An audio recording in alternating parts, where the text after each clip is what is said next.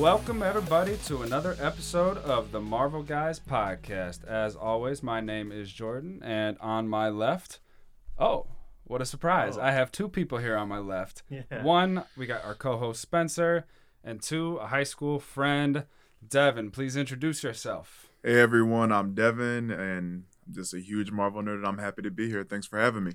We love having you. It's been a little while since I saw you. It's pretty cool to see you walk up on the barely. I don't have a driveway, but right. On the gravel. It's been like high school graduation since the last time we saw each other. Absolutely, and thank you for that. Because every time I try to go out to a bar in Carbondale, I see somebody I don't like. Every time it dissuades me from going pretty much anywhere. But it's good to see a familiar face. So, Devin has been interacting with us on the Facebook page, and we just kind of recaptured some high school magic, and we are here to talk about Marvel, of course. We're gonna kind of rehash some topics we've talked about recently, and because there's been a lot of information. For me, everything's been super exciting the past week because we've learned release dates that are confirmed, and a confirmation, as we were talking about before, is like everything right now, because anything that sounds good is almost too good to be true through COVID. So we're finally getting some real dates. Devin, since we haven't gotten your thoughts on this, was there anything that really spoke to you or anything that stood out from Kevin Feige's little release party? You know, I think the two big things are what everyone else is already talking about, the Wakanda Forever and Marvels. I mean, you know, Chadwick that was a hard hit. I don't cry over celebrities dying, but that was the first one. And of course, showing those reels of that, like, thing on Jimmy Kimmel when they snuck up and he was like, I'm here, and it hit hard. So but I trust Ryan Coogler, and they have so much material to work with, so I definitely am interested in that. Marvels is such a great name for that. Like, be honest, in the comics, I'm not the biggest Captain Marvel fan, but I love Kamala Khan. That is my girl. I've been reading since the first issue when it dropped, so to see her on the big screen with Spectrum, I love that actress, by the way. I hope she goes with the Spectrum. Paris. Oh, I love Tiana Paris. Saw her in Dear White People years ago, and I was like, whoa, she's on Marvel now. So it's good to see all that on all three of those women on screen. I'm very excited to see what's going to happen with that. Yeah, I think some of our standouts were similarly, just for one, the release dates of these movies that actually they didn't get pushed back as far as I thought. Yeah. I was a little bit surprised to see that we have so many, like 10 movies coming out in the next basically year and a half or so. Something like that. Yeah. Pretty close to that. And yeah, Black Panther has been like one of our main storylines on this podcast. Wakanda Forever was very interesting to us because what we've discussed about in the past is how with Chadwick gone, Wakanda is kind of now the main character. And so seeing Wakanda Forever really spoke to us that they're going to try to recapture Wakanda as, the most powerful nation on Earth, and they don't want it to become just a war field like, Sokovia. They're trying to reestablish their seniority. They were here, they take care of business, and perhaps elect a new Black Panther. Yeah, I think that's probably one of my biggest ones to date, just because of the things that we've kind of already talked about with like Black Panther 2 and what could happen, what kind of storylines could be playing out, and with the name Wakanda Forever, and with what T'Challa was like trying to do for Wakanda at the end of Black Panther, I think it kind of sets that up like perfectly. Like they can really take that and run with it, even though we don't have Chadwick anymore, we don't have the T'Challa character anymore. They can still use that and run with it. And Black Panther 2, I think it's going to be phenomenal regardless. Yeah. But I'm just so hyped to see exactly what we're getting with that specific movie. And they have so much material they can work with. I mean, Ta-Nehisi Coates does that whole run. They can make like 5 movies with that alone. And then you haven't even gotten to Shuri's going through the ancestral plane. So you have like so much. And I hope they go through that too. Because if they go into that, we're in a whole new ballgame of Wakanda. So I'm really hoping they tap into that Shuri, which I'm pretty sure they are. She's a fan favorite. Oh, yeah. She's easily, now that we don't have that T'Challa character. She's easily like the most beloved character, I think, in the entire like world of Wakanda, right? As far as the MCU is concerned. So I'm excited. I think I'm almost hoping that we get some kind of story that's like, because we know that in the MCU does this. They like pull like from source material, but then they make something new out of it. Like they create a different story based off of something. So with the Wakanda Forever tagline for that being the name of the movie, I'm almost hoping that we don't have anything like Shuri becoming the next Black Panther right off the bat. Yeah. I'm almost hoping that like for the first half of the movie, it's them like welcoming people in kind of and experiencing Wakanda for the first time. And then maybe we get that's where Namor comes in or something, and he's like, you know, this is basically my competition as far as like you know, Atlantis is concerned. But then maybe there's some kind of like statue of T'Challa that's been erected in his memory or something like that. And like that could become a whole thing for, you know, possible like semi-destruction of Wakanda, which leads to Shuri now taking the mantle, fending off whatever attack that is, whether it's from Namor, whether it's from someone else. And then thus Wakanda Forever, right? I think that would be an interesting... Up to the statue part of your story, it sounded a lot like Jurassic Park. Yeah, very much so, right? Very much so. You know, something comes from the ocean or whatever, you know. Yeah. Like Jurassic Park and Jurassic World are just like, don't mess with, you know, Earth and its animals because it bites back. Right. So Wakanda has such a strong history, and in the MCU, it's a somewhat brief history. So the surface has just been scratched. Since we're on the topic and you brought it up, what would be your ideal story or scenario moving into the next Black Panther film? Man, there's so many to go with. I don't know if I really want Shuri to tap into that ancestral plane. In the Ta-Nehisi Coates run, one of the most current runs, Shuri basically gains a whole new power set. Now, I don't know how they would do that, and I don't know if Coogler is ready to jump. I don't know, and I mean they have the Wakanda TV show too, so they can tap into that. So I would love to see, you know, more on because we saw just a glimpse of it, like, and I really in the comics, like it's the dead is very important to Wakandan history, and they really only touched a little bit of that. We've only seen a little bit, so I really. It's a beautiful scene. Right. And I want them to dig more into that because if you can I can just picture like Shuri going to Ancestral Plane, just seeing every Black Panther and just like them having to look down on her because you really didn't gain this. You were kind of like forced into it. Yeah. And just to see her have to fight against that. And I don't know if they want to do like a little CGI T'Challa and string at our heartstrings and stuff. But like, man, this is really going to show if Shuri's like actress is really going to like go in on this character. Got some big shoes to fill. Right. And she's so young. Right. And the reason Spencer's over here giggling in the corner is because he had a very similar prediction / preference. Mm-hmm. Yeah. So you guys are on a very similar page. Yeah. Just last episode we discussed this. So I love it. I have said that my power ranking, and I know he's not royalty, but I would love to see M'Baku take up the mantle as well, because I feel like he would be the best battle, you know, leader, and Shuri in her role as like the technology guru princess, I kind of love. But as I've said before, second on my list is Shuri taking up the Black Panther role, because mainly it brings up so many interesting storylines. And a lot of that is due to, am I worth it? You know, did I really earn this position? Did I, you know, walk backwards into it? She is so young. She's a woman. I mean, there's a lot of things at stake here. And if she just assumes the power, there's always the possibility of a Killmonger situation where somebody goes, wait a second, like, who did she fight? You know, I need a shot at this too. So, I think it'd be very interesting if she gets the role. I think if I was just like logically thinking and there was like unprecedented situation where you lose your Black Panther and M'Baku's in the corner, I'd be like, I'm going to take that guy. Like we were playing pickup basketball. You know? Yeah. But hey.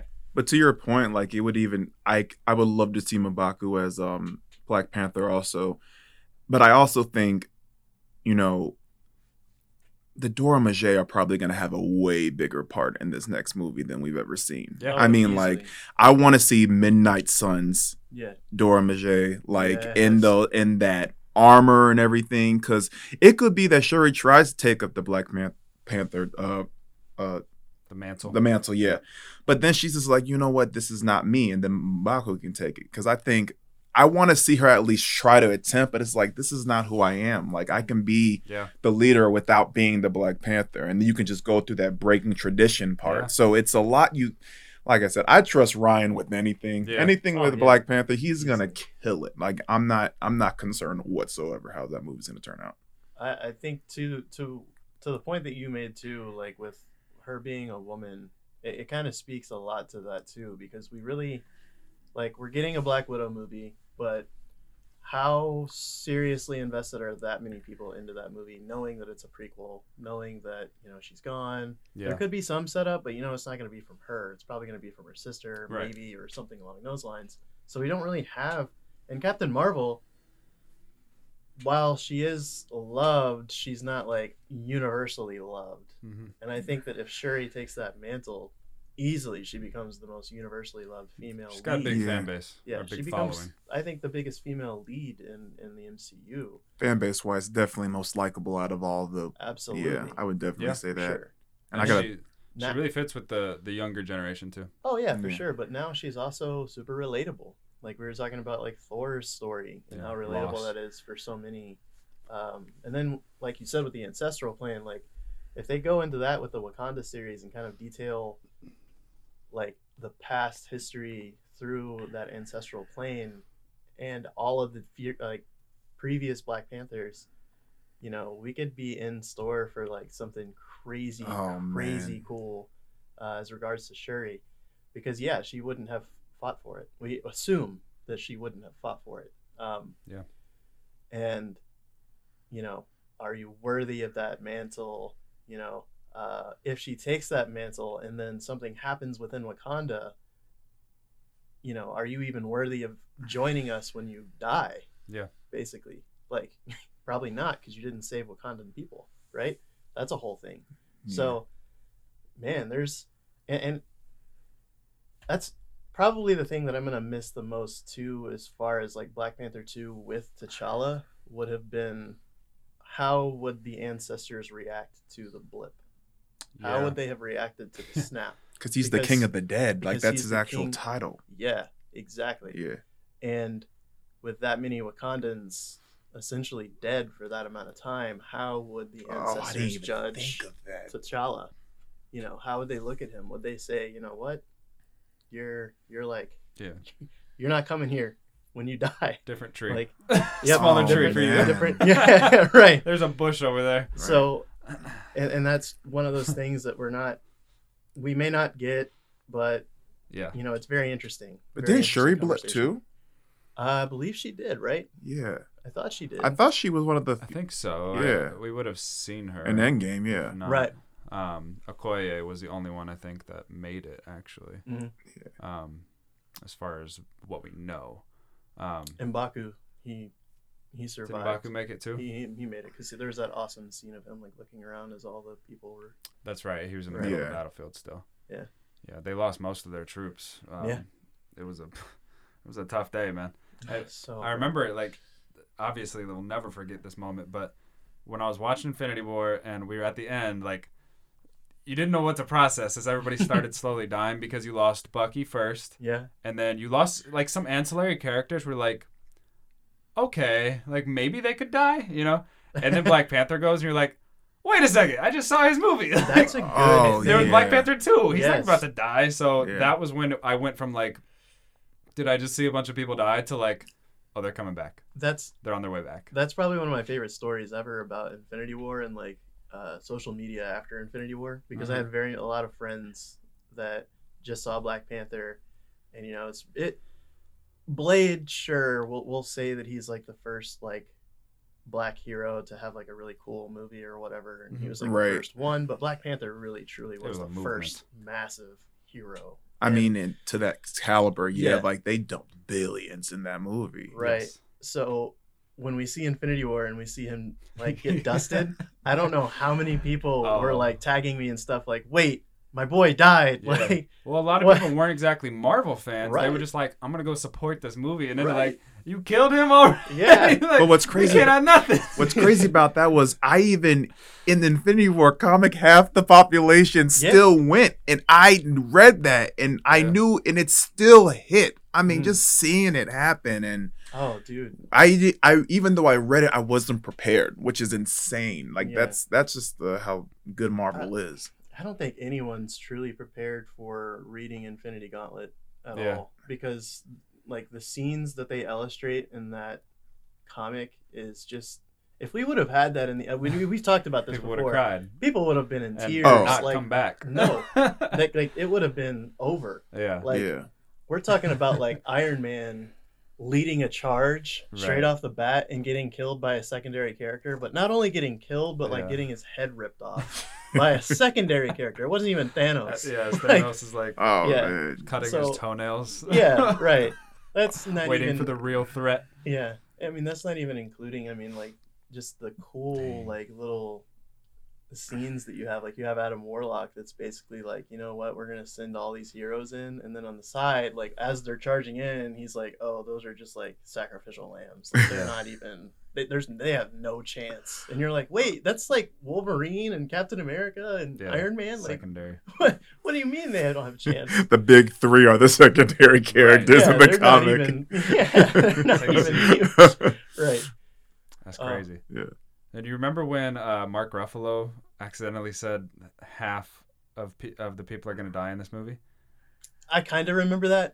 They did a really good job covering that, because I did. I mean, I have not seen a big slip up that bad and it being covered and I didn't see that well. The movie. Right. I think most people didn't. Right. Like, that's crazy, because looking back, he looked legitimately terrified about like what he just said, because Don Cheadle was like, you might get fired. Like, like the fact that he said, wait till this one, half the people, and he stopped himself. Like, I thought he was like, it was a joke, a bit, but then I'm like, no way would Marvel let him say that, even if it was a joke. And then just the expression on Don Cheadle in his face was like, oh, I am straight fired. I'm about to get the fourth Hulk in. We're about to get a new one. Well, it was a good run, Mark.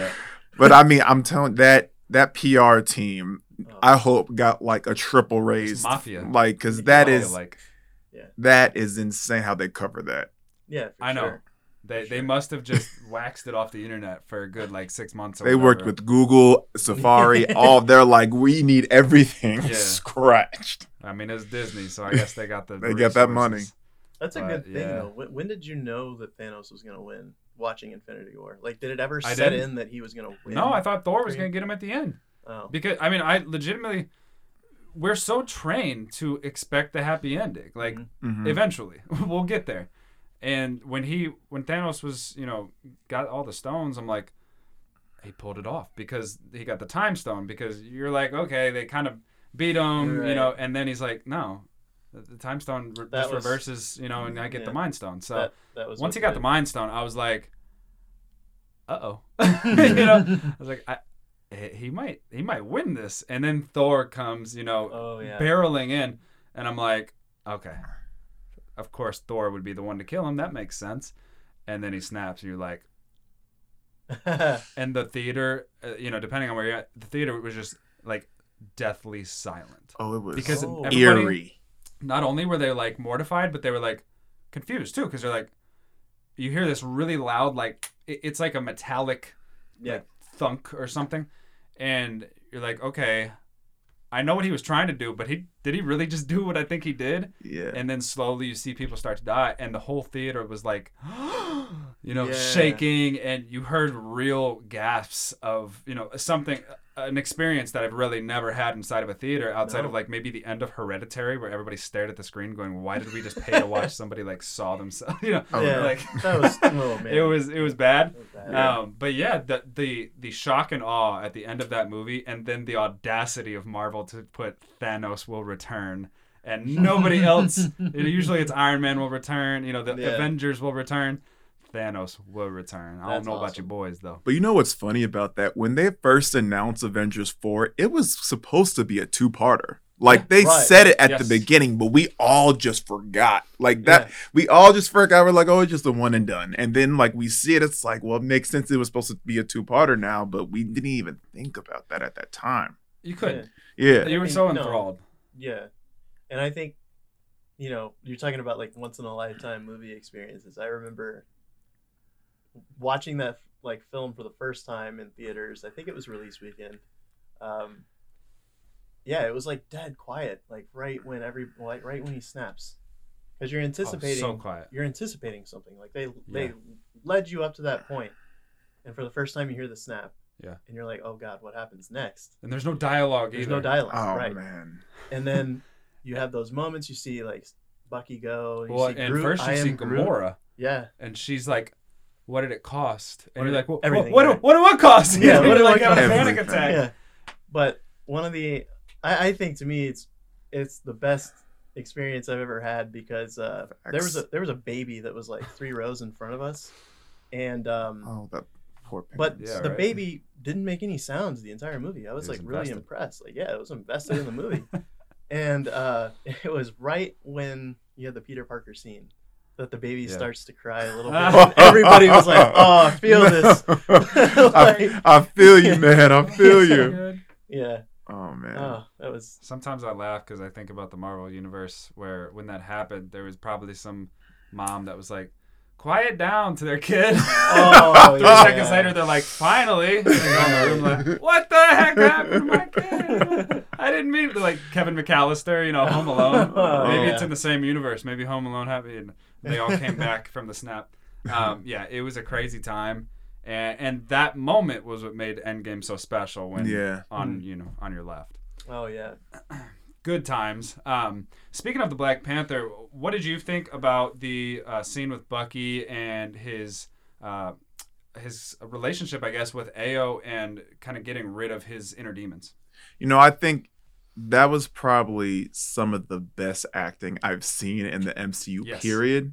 I mean, Bucky is a very traumatic character, and when we see him next, I mean, before we saw him back in Infinity War, we didn't see him until Civil War. That was the last time we saw him, like the end or something, So I always wondered, like, how did you just get rid of that programming? So to see that, and I'm really hoping we see him back as a White Wolf. Like, I want to see him in the full White Wolf. Like, that would be great to see him in Black Panther 2. I think that's the logical next step. I really need that, even though they were like, you might want to, stay away from a little bit, but it's like, come on, like that is an asset you were going to need, especially if you're going against Namor. You're going to need that asset. So I want to see that full White Wolf suit. But yeah, it was good. I really enjoyed just making sure that he was comfortable, and she was like, I'm here. And it was very they really paid attention to how you deal with people who are in traumatic experiences. You want to make them feel safe, and she did that. And just to see Sebastian Stan legit just pour his heart out, it was oh man, it was beautiful. And the story was a lot of Falcon and the Winter Soldier was a commentary on race, and for the longest time in this country, Black women have been the backbone of families. Mm-hmm. And they've been the caretakers, even of white people that they probably disdained. And so Wakanda takes in this guy who he hasn't done a lot of good for Wakanda. He's used their resources over and over. Right. And she still took care of him and released him of his inner demons when she did not owe him that. Right. But out of the kindness of her and Wakanda's heart, they took care of Bucky, who has been tormented, as you said, for the last 100 years.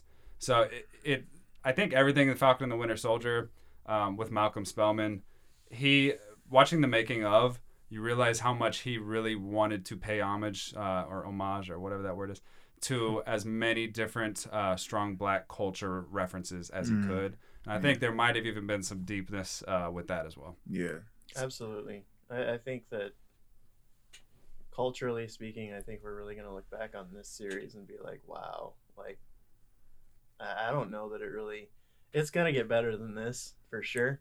because you can't say it's not going to get better than this, because in not even a year's time, like, we're going to get some awesome films.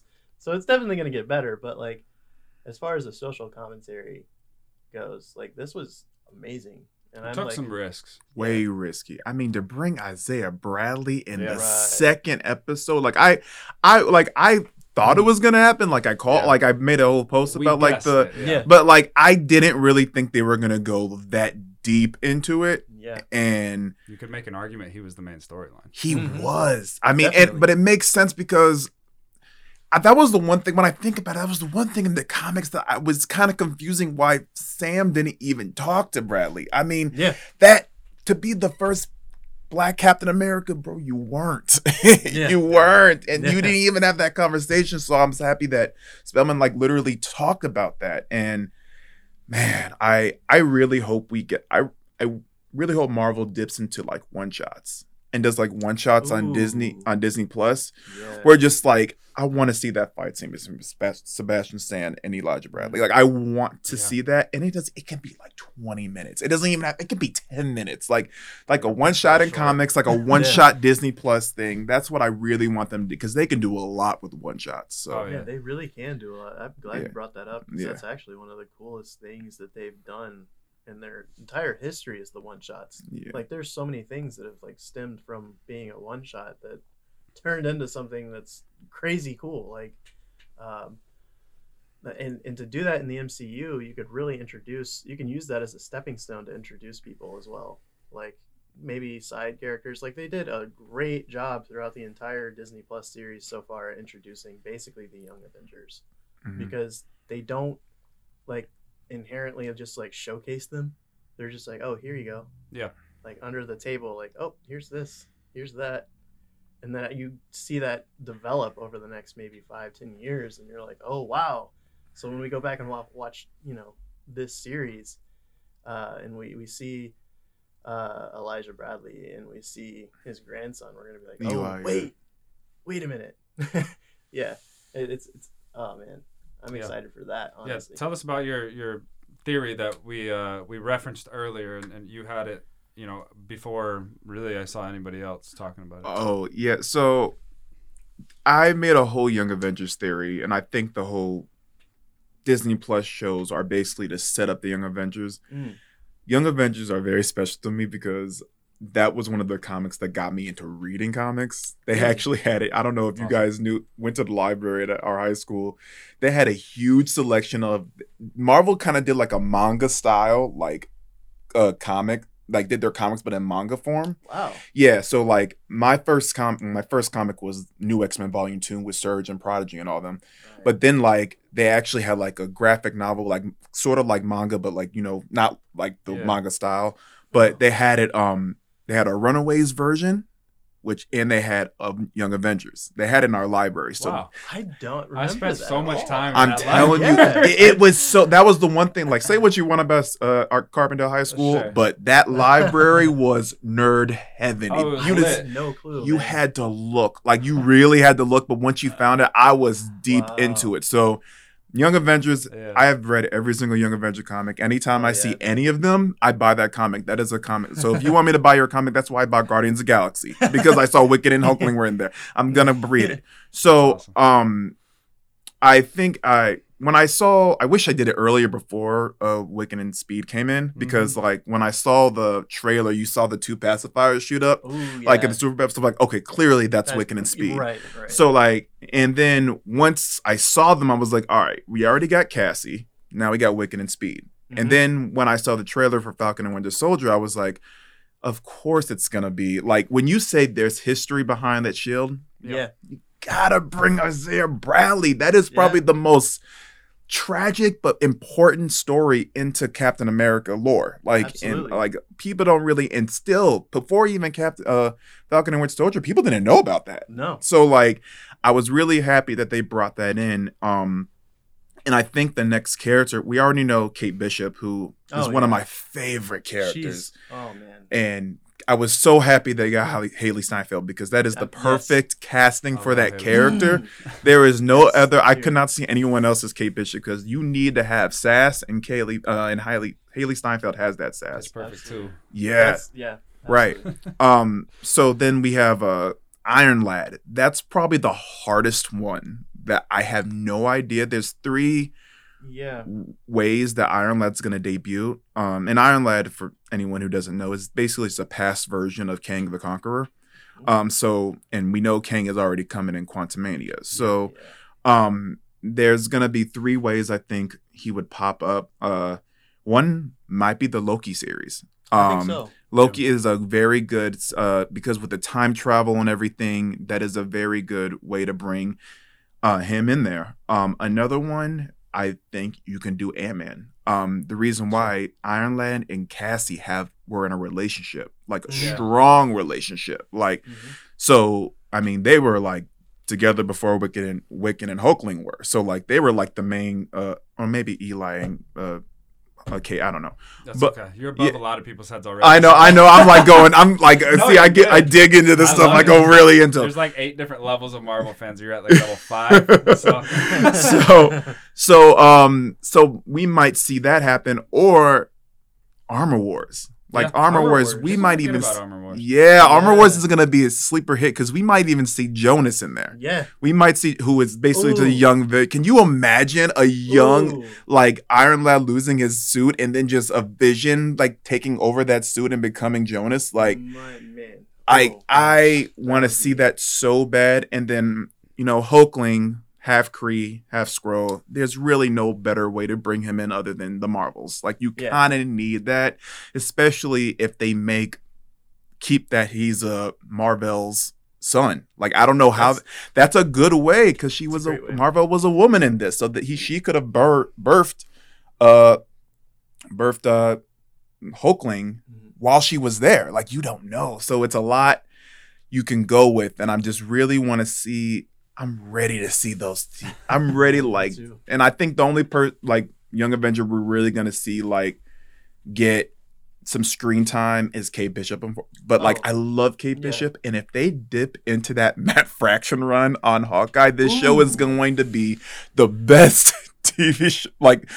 Probably might be the best Marvel show, but they really gotta dip into that, because that Matt Fraction one made Hawkeye a well-known name. Like I'm telling you, if there's one Hawkeye series everyone should read, Matt Fraction Hawkeye, I promise you will not be disappointed. One thing, and I'm glad you brought that up, one thing that I really want to see them do now that we're getting Disney Plus series, the potential for them to do Old Man Logan and Old Man Hawkeye as a series, and what's really cool is you don't really have to make that into a big feature film. You can just make it a TV series now. That's the coolest thing about this. A lot of flexibility. Yeah, you can take these really awesome characters and really go into probably more depth than you would in a movie, in a series, so that when they finally come together in a movie, people that have watched the series are like, oh, I remember that. And you just have this so much lore and so much emotional value invested into the character from the series. The series this is where it's gonna really take off, I think. If they double down on this and we get stuff like that, Marvel's going to destroy any kind of competition that they would have ever had anyways. It's not even close. And they have such a back catalog of characters they can do it with. Yeah. It's not fair. And they're all, and now they own them all, with the exception of Spidey characters. But I mean, but they will. There's gonna be a day. They will. I think gonna Sony is until their death. Yeah, that is the only thing keeping Sony pictures, and that in PlayStation, the only thing keeping Sony alive right now. Sony will never sell it until they have nothing left. Yeah, but there might be a day. So we'll see. Yeah. Unless Google wants to get into the superhero game and start drawing up their own stuff. Who knows? We'll see how Morpheus is and we'll go from there. Right. Yeah. So in the Falcon and the Winter Soldier, the making of, they talked about something that a lot of us knew but didn't really know as how deep it was. they got delayed so many different times shooting the show because of earthquakes. They changed locations. They had to rewrite. They had to change the storyline again. Reportedly, they didn't actually cover like COVID changing the storyline, but they hinted many times that they had to do reshoots, rewrites, different countries than they anticipated. So this show probably ended up a lot different than it was meant to.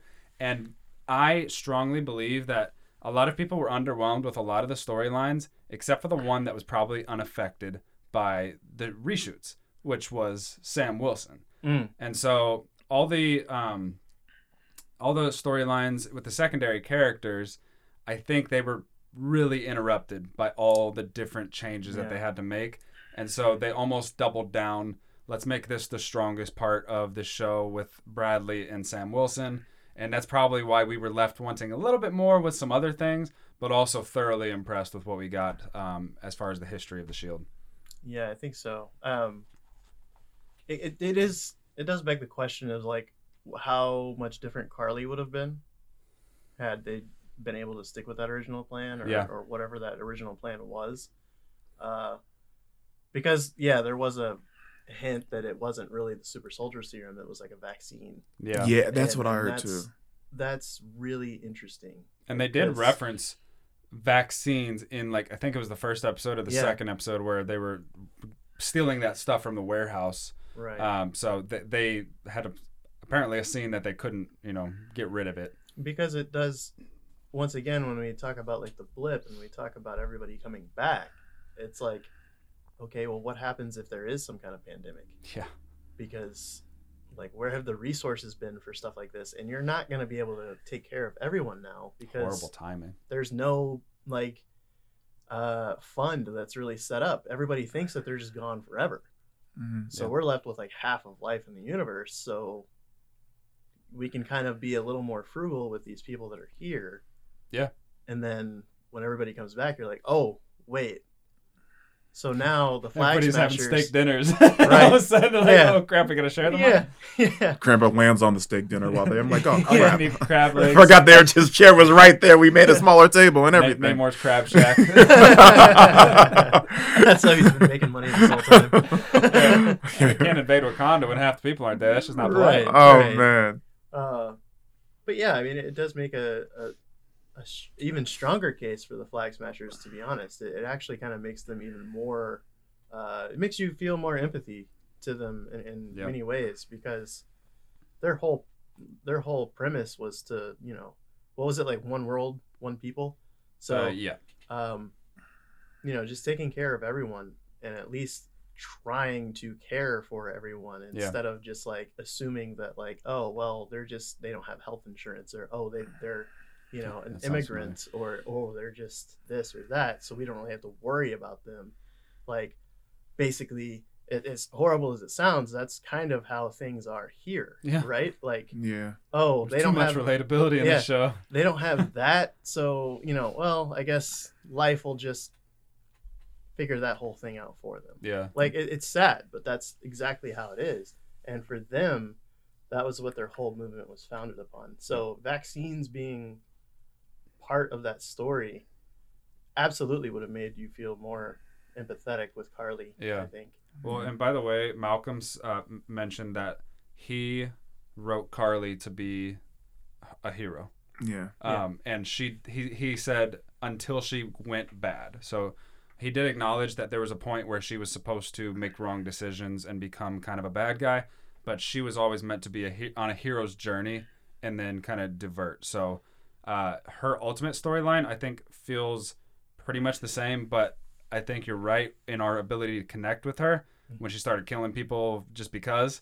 That's where she kind of lost us. But maybe if it was like it's between, all these lives or the few that she was able to trade, those lives for, maybe we would have connected a little bit more with her character. Yeah, I think out of all the characters that COVID really affected, I think Carly was the big one. And I get it from their studio's perspective, because it's like, listen, we're going to need John Walker still. We're going to need Bucky still. We're going to need Sam still. One of these characters got to take a hit. Yeah. And unfortunately, Carly had to be that one. If COVID didn't affect, I feel like we would have such a better understanding of that character, because I'm not going to lie. I wanted to see more of her, but I knew that they were just in a predicament that they couldn't do. Yeah. And I also think like you said, because it was so real, so many people were kind of like turned off by this show.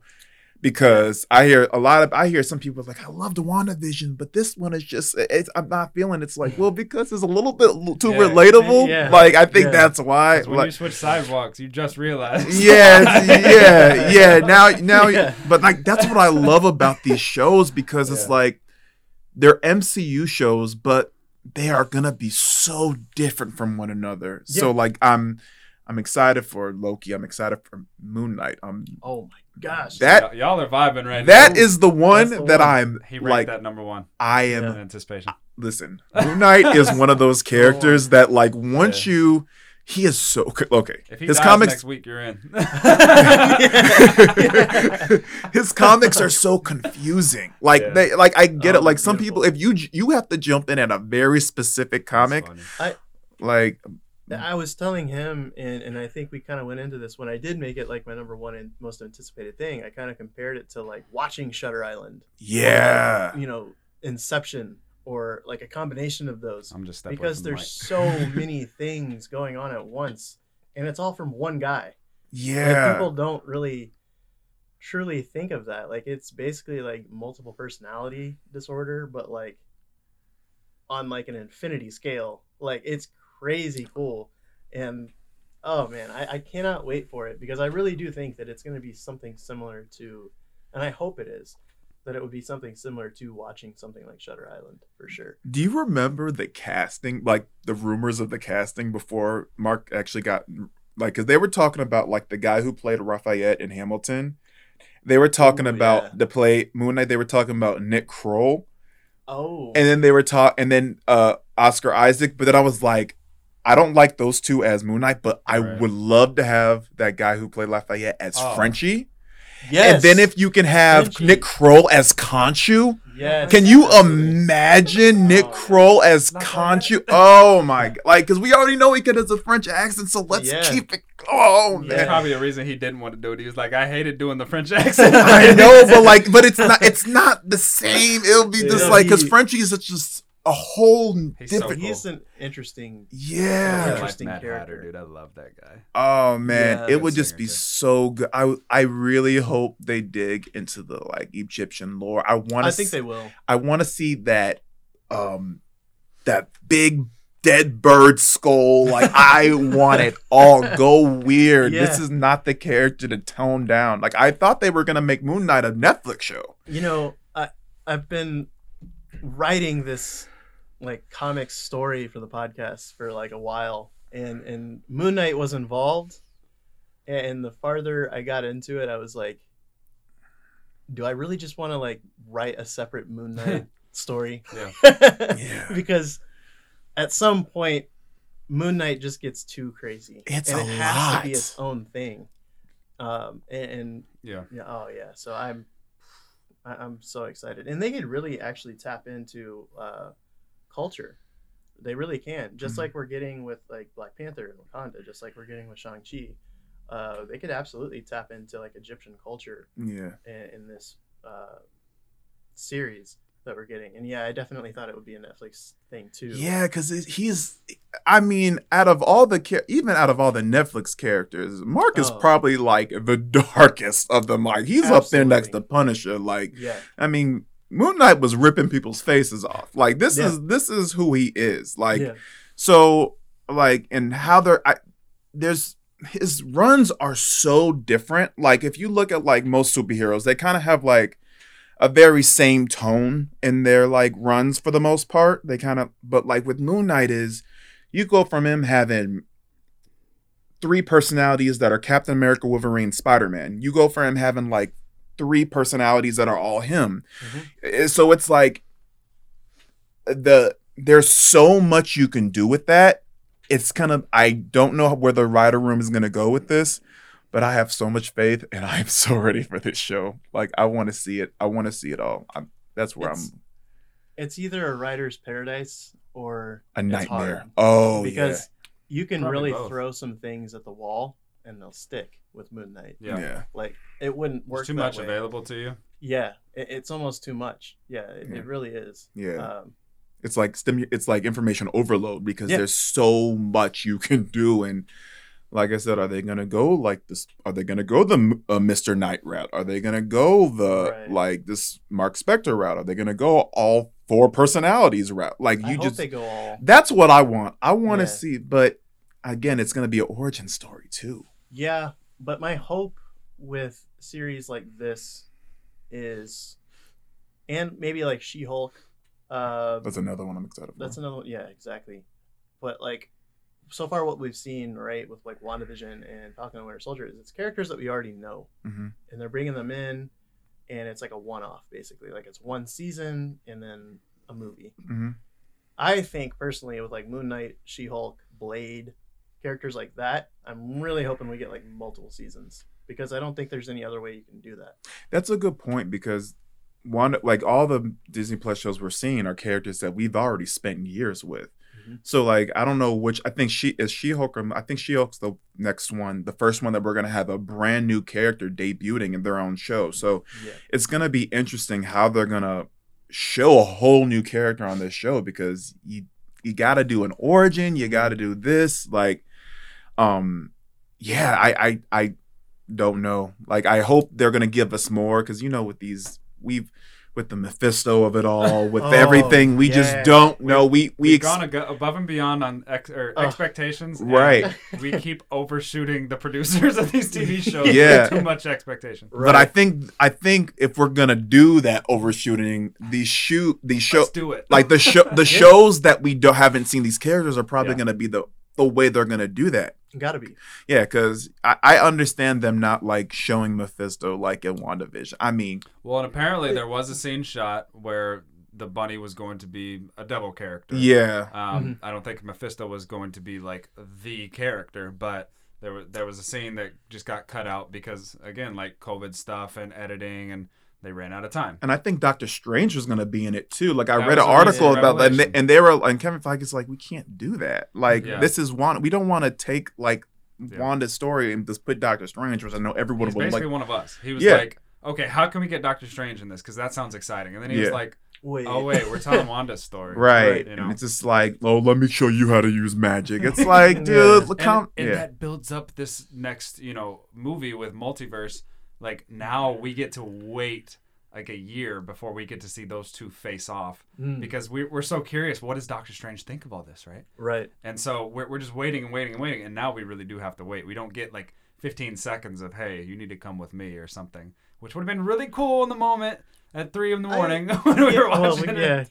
But I liked the way that, and obviously I liked it because I was the one that thought of it, but like I liked the way that I would have maybe like written him in there if they were going to do it would be just him kind of like maybe taking the Darkhold back. Yeah. Like, and having like 10 seconds, but he says something really funny, about like a book return policy or something like that. And then he just like takes it and through the portal he goes. Right. Because if you're going to do characters like that, if you're going to introduce, or not introduce, but like introduce them into a series that's not about them. Yeah.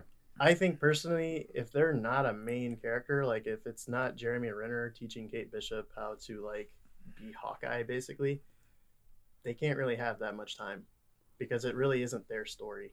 And if you give them too much time, it's kind of taken away. Like there was the whole thing with like Spider-Man, right? And what was it, Falcon and Winter Soldier, like the end scene. Mm-hmm. Yeah, Spider-Man and Doctor Strange being in New York and not helping with that final battle, basically. Yeah. And that would have completely taken away from a lot of the scenes because I'm assuming that they would have put it like either right after or right before Sam's speech, and everybody would have then watched it and been like, oh, you can see Spider-Man and Doctor Strange in the back right there, and it would have just completely taken away from the whole thing. That's the tricky thing. Like I hear people like, oh, why is Spider-Man? But it's like at the end, and even the director said this, at the end of the day, it's not about Spider-Man. No. It's not about Doctor Strange. Yeah. This is Sam's story. Yes. Right. Same thing with Wanda. This is Wanda's story. And I actually think the reason why we didn't see Doctor Strange is because I think Wanda's going to be the villain in Multiverse of Madness. Oh, for sure. I'm really hoping because I think we're going to get the debut of Teen Wiccan and Speed. So because that's going to happen in Multiverse of Madness.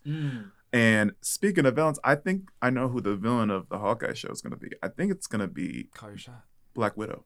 Oh, that'd be nice. I think it's going to be Black Widow. Scarlett Johansson lost her soul. So, because I think she's going to be cloned. And I think, like, that's what I think, because there was a comic that came out. It was like post Secret Empire called Journey. It was either like not Journey into Mystery, Tales of Suspense. Where you remember this, right? Where there was someone that was, because in Secret Empire, Black Widow died, and there was someone who was like, we thought was like dressing up as Black Widow, killing Hydra agents. Dude. And it turned out to be it was Black Widow, because the Red Room made a contingency plan in case Natasha died, where they made clones of her. So when she died, she would come back as a clone. And I think this would be the best villain for Hawkeye, because what's more dangerous than Natasha Romanoff without her soul? Right.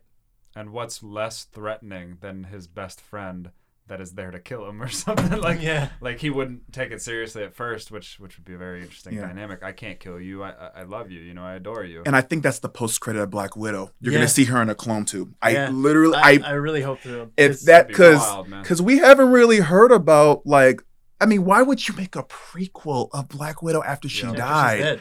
That doesn't make any sense. Really interesting time. Yeah, I mean, like, we've been wanting a Black Widow movie more than a Captain Marvel movie. Like, that's what we want. So there's a very specific reason why they put her at the beginning of Phase 4, and I think it's because she's coming back without her soul, and there's nothing more dangerous than a Black Widow without her soul. Because we were talking about this, or maybe just a Black Widow spider. I mean, true. Either one of those things are the sole of your shoe.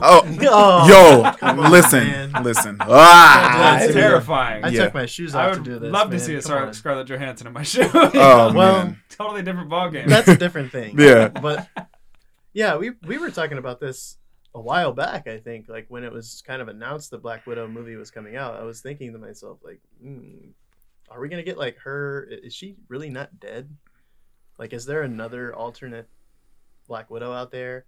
Did they like take her sister's body and maybe clone her with that body, and then that's the Black Widow that we got from that point on into Infinity War and Endgame and all of that? Mm-hmm. And then that's why it was so easy for her to just say, you know what? Because there's another of me. Yeah. Like, maybe when this said clone like sells her soul, basically, maybe it fractions off, it splinters off. Oh, we're going Voldemort. And like we got some Horcruxes in the MCU. Right. See, and I think that's what Black Widow. There was another theory I had that I think the whole premise around Black Widow is just clones. Can you? I mean, because Taskmaster is the perfect. What if Taskmaster is just a clone of someone? Give me some Mr. Sinister. I'm telling you, this whole thing is clones, man. Like if it gets me a Mr. Sinister movie, I'm in. I want a Mr. Sinister. He's the number one character I want in the MCU. See, I'm a diehard X-Men fan, and I'm literally waiting to see how they do the X-Men in the MCU. I don't know how they're gonna do it, but they're waiting too. There's no announcement at all. You're not right. Even a tease. Oh man, not a flyer. Like not a letter X marks the spot. They got nothing for you. They got an F with a Marvel Studios on it. I don't even care about the Fantastic Four. Like, I understand that the first vibe switch. No. I get it. Like, I understand that's the first family of Marvel, and they have my respect. I mean, we would not have the Marvel Universe without the Fantastic Four. That is a very important characters. The X-Men are definitely cooler. But like and I hate to say this, like, I've read these Fantastic Four comics. They are so boring.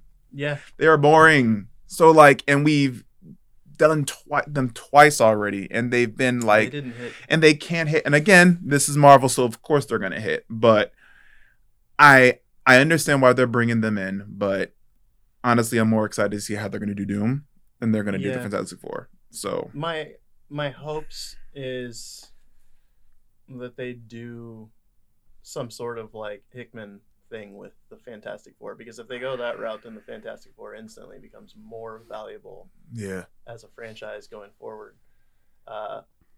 because you're getting into like all the multiple different versions of Reed Richards. Oh, the Council of Reeds. Oh yeah, that's a headache alone. That scene would be just like it would be like a million times worse than how they explain time travel in game. You'd just be like, what is happening? Just have an aspirin ready for you. You're gonna have a headache before you even finish that. Here? Yeah.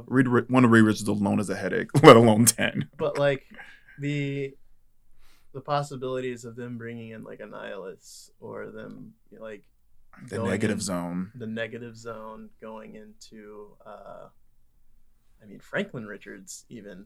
That's really cool. That's interesting. That's gonna be like if they get into Franklin Richards. That's gonna be a long time coming though. You think they're gonna come in with them already like established, or you think they're gonna? That's the thing. Like, I don't think so. I think what I would love to see, because they do this with continuity. And they do this throughout the history of the MCU. You've seen like them hint at something, and then they explain it later. Mm-hmm. Like we were talking about earlier with like the Winter Soldier. Like we were always like, how did they get that? Like how did they flip that switch in his brain? Well, we got that. Yeah. Like I would personally, and I know it might not make sense, but in the MCU sense, it probably would. But I personally think that the Sword failed missions is where we get the Fantastic Four. Like that's people were already speculating it during WandaVision. Yeah, that was the first thing I thought of.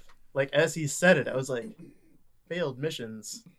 Oh, like light bulb. I didn't even think of that. That's a good point. And to do that in movie 1, set that up, and what I think too is in the Eternals, you could easily bring in like the creation of like the Phoenix Force, or like the creation of the I can't remember. Is it the Phoenix Force that gives the Fantastic Four their powers, or no? No, it's cosmic rays. Cosmic rays. Yeah. But I mean, you can go into depth as to like exactly what's going on in space to set that up, that creates that event in the Eternals, possibly.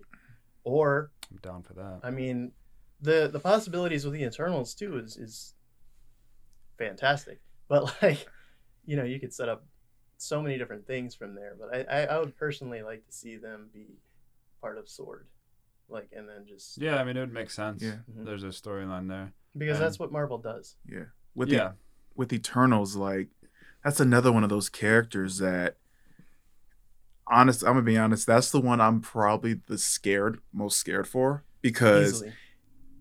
I have tried the Eternal comics. When I tell you, they are boring. Like, I have read, they are so hard. They are literally one of Jack Kirby's like most hard to explain characters. I've tried it twice. I bought the new one because the new one is being written by the guy who wrote The Wicked and the Divine and Young Avengers. So I was like, maybe nope, it is. But I also think that is going to give the director so much leeway, because these are more unknown than Guardians of the Galaxy, if we're being honest. Oh yeah, like easily. People at least knew about Rocket Raccoon from Marvel vs. Capcom. Like, no one knows Eternals at all. Yeah. I think if there's one character people probably might know, it's probably the Black Knight. Well, yeah, but that's not even an Eternal though. But that's not even. He's just like a side piece. Yeah. So, and maybe that's part of why they casted such stars. They needed it. They needed some star power because the movie name itself couldn't carry. And I think that kind of brings up the point earlier that we were talking about with TV series versus show and movies is they're really taking a chance with Eternals. Oh, this is the biggest chance. Making it a movie instead of a TV series. Very little PR. We haven't had a big risk like this since Guardians. Right. But Guardians pulled off. That's my favorite Marvel movie ever. Oh my god. That was the biggest risk that they've ever did. Like, even when I was reading comics at the time, I'm like, Guardians? I mean, like, how the hell are they going to do a raccoon in a tree? And they did it. And it was phenomenal. And so it expanded the universe in a way we didn't see coming. So like, I think this Eternals is probably going to be the next, like, not like the next Guardians of the Galaxy. I don't think we're getting an Eternals 2. I think this is done. No. We're wrapping. We I think it's one Eternals, and then all these little, like, we might get a Black Knight series. We might get that. But we're not. Listen, Angelina Jolie and like Salma Hayek are like, listen, we are doing this and we are out of here. We are crazy how they got these actors. Like, it's insane. They talk about how loaded it is. That is a loaded. They got like half of House Stark. Right. Like, did you? And not even that. Did you see how old dude from Silicon Valley got ripped? Yes. I mean, this is just, it's like the Chris Pratt thing. Like Chris, when they're on shredded. Oh, 100%. I saw that. But it's still hard work. You know? Oh, it's 100%. Hugh Jackman was roided up too, but yeah. He was roided up for a while. That's why he's doing musicals now. He's like, get me in a t-shirt. Like, please, let me just sing in a circus or something. I'm over it. Definitely. So yeah, I'm this man a t-shirt. Can I look like Will Smith now? Do I still have to wear this? Yeah, hey, Will Smith can, still good looking dude even with the belly. Hey man, right. Listen, hey. He living his best life. I'm not mad. Fresh Prince, man. Yeah. Right. No doubt.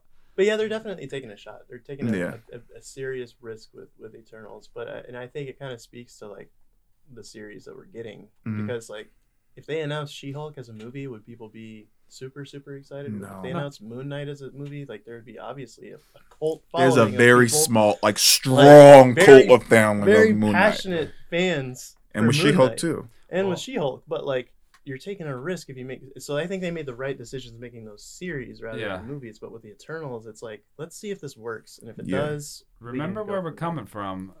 Arguably, out of all of the established MCU characters we've seen so far, since Spider-Man's kind of still Sony, the Hulk was really like the biggest character of this initial group.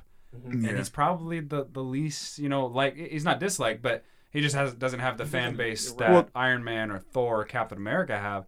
So they've taken kind of secondary characters. Yeah. And even though Captain America's far from a secondary character, there was no movie success. Yeah. So they were taking a lot of chances early on, and now they probably are like, well, we just got the freedom. Let's go for it. Yeah. Right. And when the Marvel Studios started, they didn't have any of their heavy hitters. Yeah. They didn't have the X-Men. They didn't have the FF. They didn't have Spider-Man. No. Like they had to dig in. Make good movies. Right. They literally like, we only have this, and I know people don't remember Iron Man, Captain America, those were B-list at best characters unless you were a Marvel Comics fan and you were reading Civil War, no one knew Iron Man. He had that crappy 1994 TV series, and then we had that's all we had of him. Nobody wanted Chris Evans.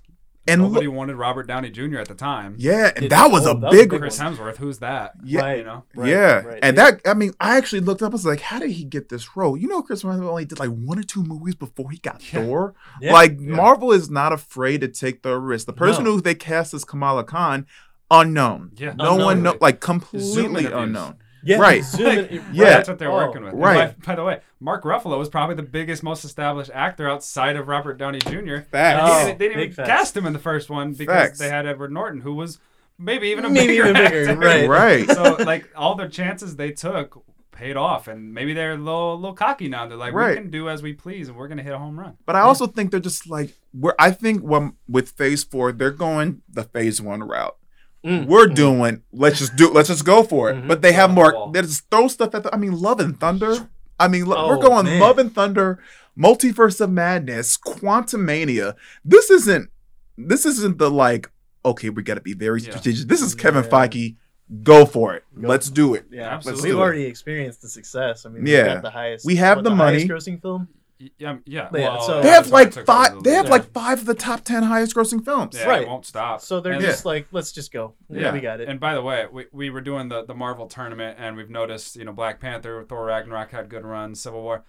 Their best movies didn't start until 6 years ago. Right. It's pretty recent. Iron Man, classic, really well done. Yeah. But of all the early films, they weren't that great. No, Winter Soldier introduced the new era of cinema. That is the best. That's the oldest best film we got. Yes, absolutely. Because the rest of them, I love them. The first Avengers, one of the most near and dear to my heart, was really well made. Iron Man itself was really good.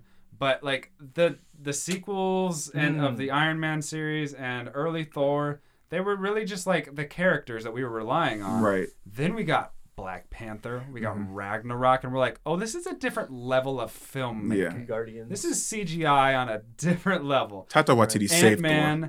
Ant-Man, say what you want, the visual aspect of Ant-Man was incredible. Oh yeah. He gets so much hate, and I love that movie so much. Yeah.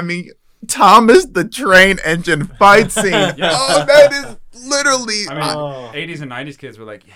This is fun. I mean, and then like one of my favorite MCU things, and it's so stupid. Like you see them like this big fight scene, he throws Tom, and then they zoom out, and it's just like that is just pure genius. I love Ant-Man. On a toy train, like that's so cool. All the way to Falcon and the Winter Soldier, where they're fighting on semis on a highway. I mean, it's same thing. It's just different, like versions. And that's why Marvel's gonna stay around forever, because they're the first studio that actually made superhero movies, not just one genre. Yeah, they are literally doing. They can do. I'm waiting for that Western. I mean, like. Well, it just unlimited. If you only got into Marvel recently, and you just watched these upcoming series, if you just watched WandaVision and Falcon and Winter which a lot of people probably do, and you're getting into Loki now, like that's three completely different, drastically different ball games you're getting into. They're not even close. They reintroduce you into the movies that are coming up soon, which Marvel's not stupid. Yeah. If you see Sam Wilson's journey, you're like, oh, I want to go see Captain America 4. Mm-hmm. You watch WandaVision, you're like, oh, what does she do next? Multiverse. Right. And then you got Loki, and you're like, oh, that King the Conqueror dude that they mentioned, he's the bad guy in Ant-Man? Oh, I want to see that. Like, they're full throttle. Yeah. And by the way, if they were averaging 2 movies per year when they started, basically, and they really weren't, they were averaging 1 per year, but over the first decade is about a 2, per year. They're releasing like 5 per year right now. In another 10 years, who says they don't keep increasing by 50%? If they keep making the money that they are, you don't tell somebody, hey, you're making a lot of money doing that thing. You should stay exactly as you are. No, they take another loan out and they get more and more going on. So yeah, I don't know if we'll get like more than 5. I think right now, because we've been we went through a Marvel drought. Like we haven't had a Marvel movie.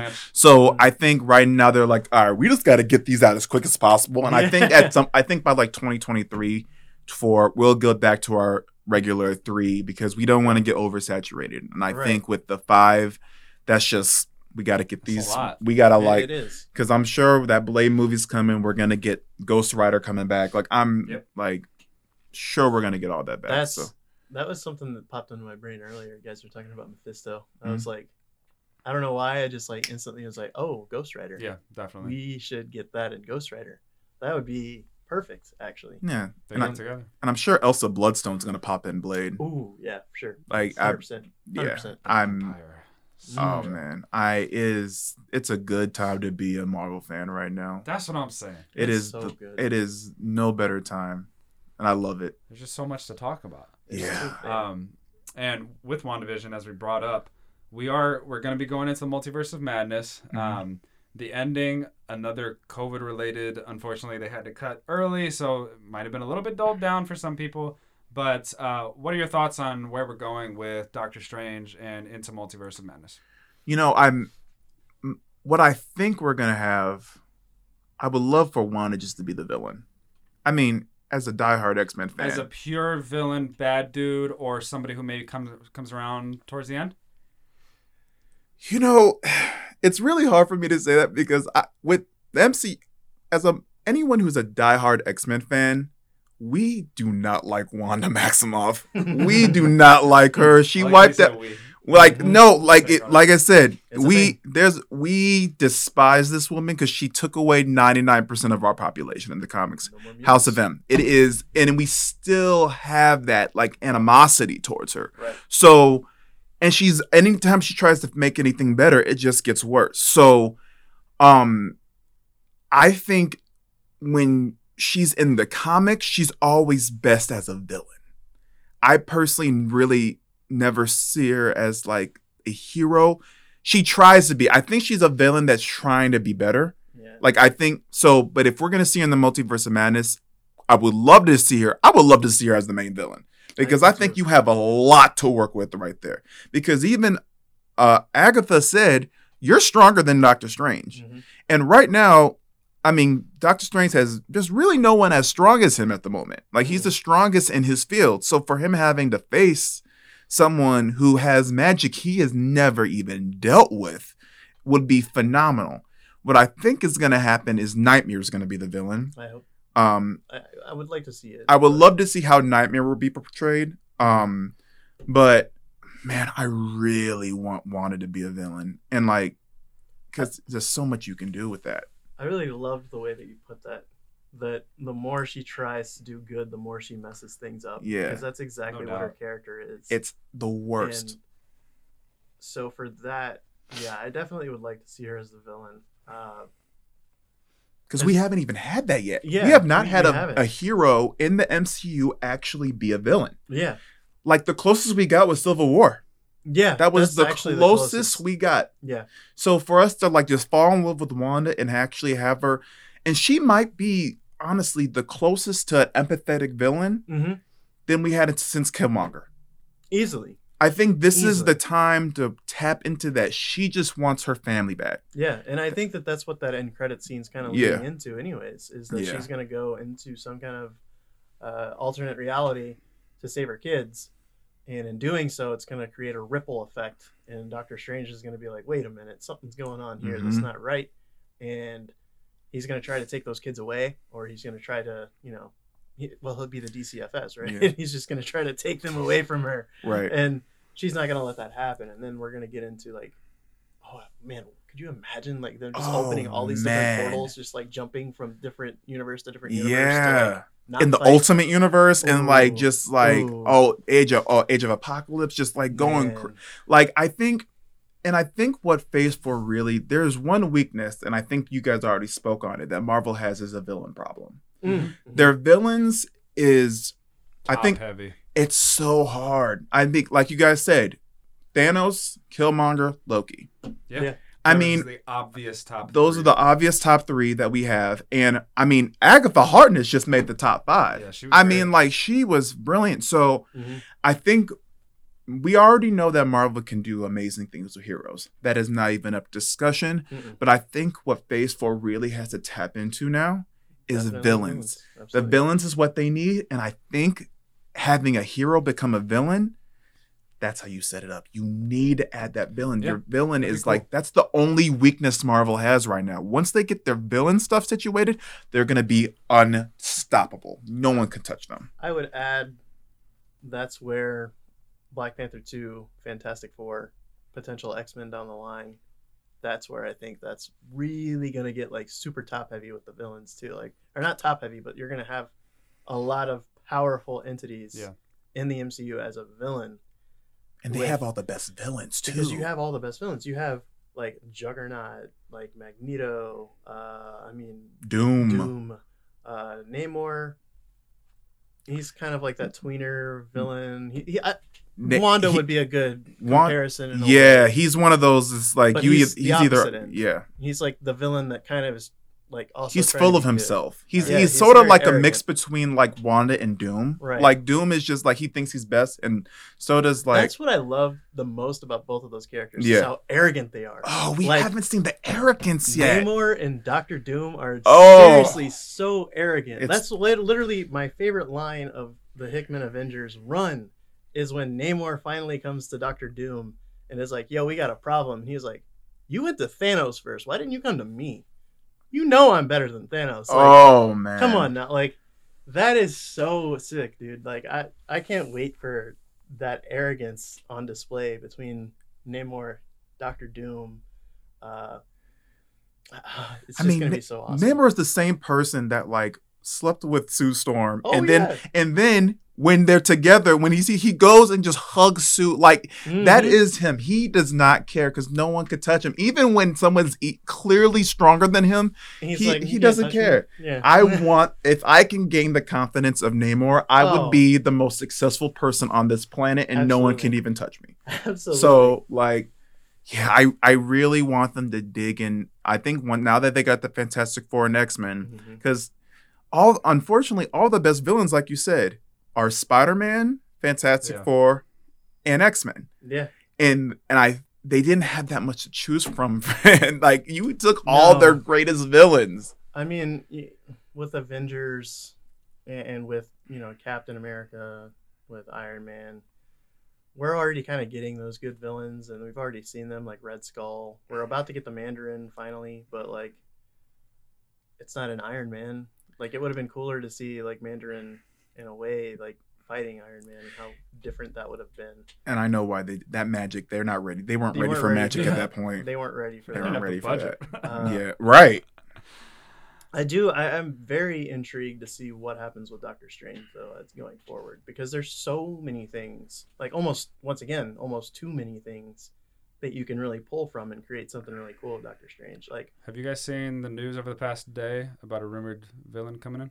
I did not see anything. Shuma Garath is reportedly coming to a Marvel project soon. From an insider. Like the super, like, dude with all those tentacles? Oh my gosh. Which, wow. It seems like Doctor Strange would be the most likely. For sure. I don't know if they're going to go really big bad, or just kind of they should throw him in there. They should throw him in Galaxy, Guardians of the Galaxy, since James Gunn is already dealing with that giant star thing in Suicide Squad. I think James Gunn will be the one to make him work the most. Sure. It's apparently from like the top insider guy. So, for what it's worth. Here's a good question for you. Actually, and we've kind of talked about this several times before. Like, we've seen in the entire run for like the Infinity Saga that like Thanos was the big bad that they were leading to. Mm-hmm. Who do you see as like maybe the big bad, going based off of what we have been announced over the last few days for like the next decade or so? I think the best one that interacts with every single character that we have at the moment would be Kang the Conqueror, and because Kang has his issues with the Avengers. He has his issues with Fantastic Four, and he hasn't really interacted with the X-Men as much as from my knowledge. But you can do something there. And what makes Kang probably the best choice is because if you bring Iron Lad into that, you're gonna have to have him first himself, and then you can bring Immortus into that. So you have so much you can do, and you got Jonathan Majors, I think that's his name. Yes, he's good. He's great. That actor he is at his prime right now. And his acting ability, I want to see him I think that will probably be your biggest big bad for like the saga, because he spans time. Yeah. You can honestly bring Kang into like Moon Knight, because he was an Egyptian pharaoh at some point. Yeah. You can bring him in like he's been all over. You can bring him in Eternals. You can bring him in like in Cosmic. He's everywhere. And that's kind of the theme of this next decade or so is time travel and its use in the MCU. Yes. And we kind of talked about this a little bit too in like the in-game scene where you had like the time. Was it when Nebula was trying to like get through, and you could see like the different timestamps that they used, and you see like all of the timestamps match up, and then there's ones that are like I think in the future, and then there's one in the past. There's one in. And I didn't even see that. Yo. Yeah. I can't remember the other one, but yeah, there was references all over the place. So I'm fully like anticipating that there's like some kind of thing with like Stark maybe looking in the past and seeing Kang or something like that, and then that affecting what's going on in the future with TVA, with Loki, Kang. Like, they do such a good job of that, because that slips over everyone's head. Yeah. Because it's like a 2-second scene. It's like a one frame that you see that in. Yeah. So yeah, Kang for sure could be. It's a very logical. It is the logical, because there's so much you can do. Like I know, and we know what's in there. Right, that's not shooting for the moon. It's already cast. Because I know people say about Mephisto, but like Mephisto, just like it doesn't. He doesn't have the like. He's just a crappy person. That's literally all he doesn't really have depth. Like Kang has so much going on between his younger self, his older self, and his many selves. Yeah. Tied into the Richards. He can tie into the Richards. I mean, like, he even, like, because there was, like, he used, like, old school Stark tech, too, at one point. So, like, you can go into that. And, like, because when you talked about Stark, I was thinking, like, because with Riri Williams coming in, do you think we're getting a Robert Downey Jr. AI? Or I think so. You think we're going to go that way? I would rule it out. Yeah, I would almost bank on it that we'd have that. Because I don't think we'll... It's almost already been kind of set up, too, with Spider-Man, in a way. I wouldn't guess that he's going to have a significant, even vocal role, but I would say he'll probably be sprinkled in here and there as an AI of some sort. because that's what I'm most concerned. Because I love Riri Williams. That is my girl. I followed every journey she has been in, and her materia is so linked to Tony Stark. But like right now, it's like all the stuff that's happened to her in the comics has already happened to Spider-Man. Mm-hmm. So like, I'm really like concerned how they're going to bring her in if all of Iron Man's basically like arsenal went to Peter. So like writers from Snowpiercer too. I don't know if you saw that. Yeah. So like I'm sure it's gonna be fine, but like I just don't know how they're gonna work with the whole Iron Man of it all if everything has already went to Peter. I mean, it kind of speaks to what we've talked about, I think, the last several episodes when it comes to Spider-Man. It's almost like it's not really like a Spider-Man character in a way. Yeah. Like, it's almost like it's a different thing. Because Spider-Man's very like, headstrong character in a way. Yeah. And for him to basically be, like, Tony Stark's protege in these movies, it's kind of been, like, what is this Spider-Man for many fans? Yeah. Because it's not the typical Spider-Man. And like you said, it really does make you wonder, like, is that going to just be like an alternate dimension? Right. Like, instead of, it's almost like the what if scenario of like, if Tony Stark put more time and invested it into her instead of Peter, and then we get a different version of Peter Parker. Or maybe that's where they introduce like a Ben Reilly Spider-Man, where it's not even related. Like, there's a lot of different scenarios. And I completely understand, like, Spider-Man in this MCU is getting a lot of animosity, and I completely get it because if you're a diehard Spider-Man fan and been reading him, this is not even close to the Spider-Man that you know. But I also think Tom Holland, he's the best. He's the best of both worlds when it comes to. I think Tobey Maguire was the best Peter Parker. Absolutely.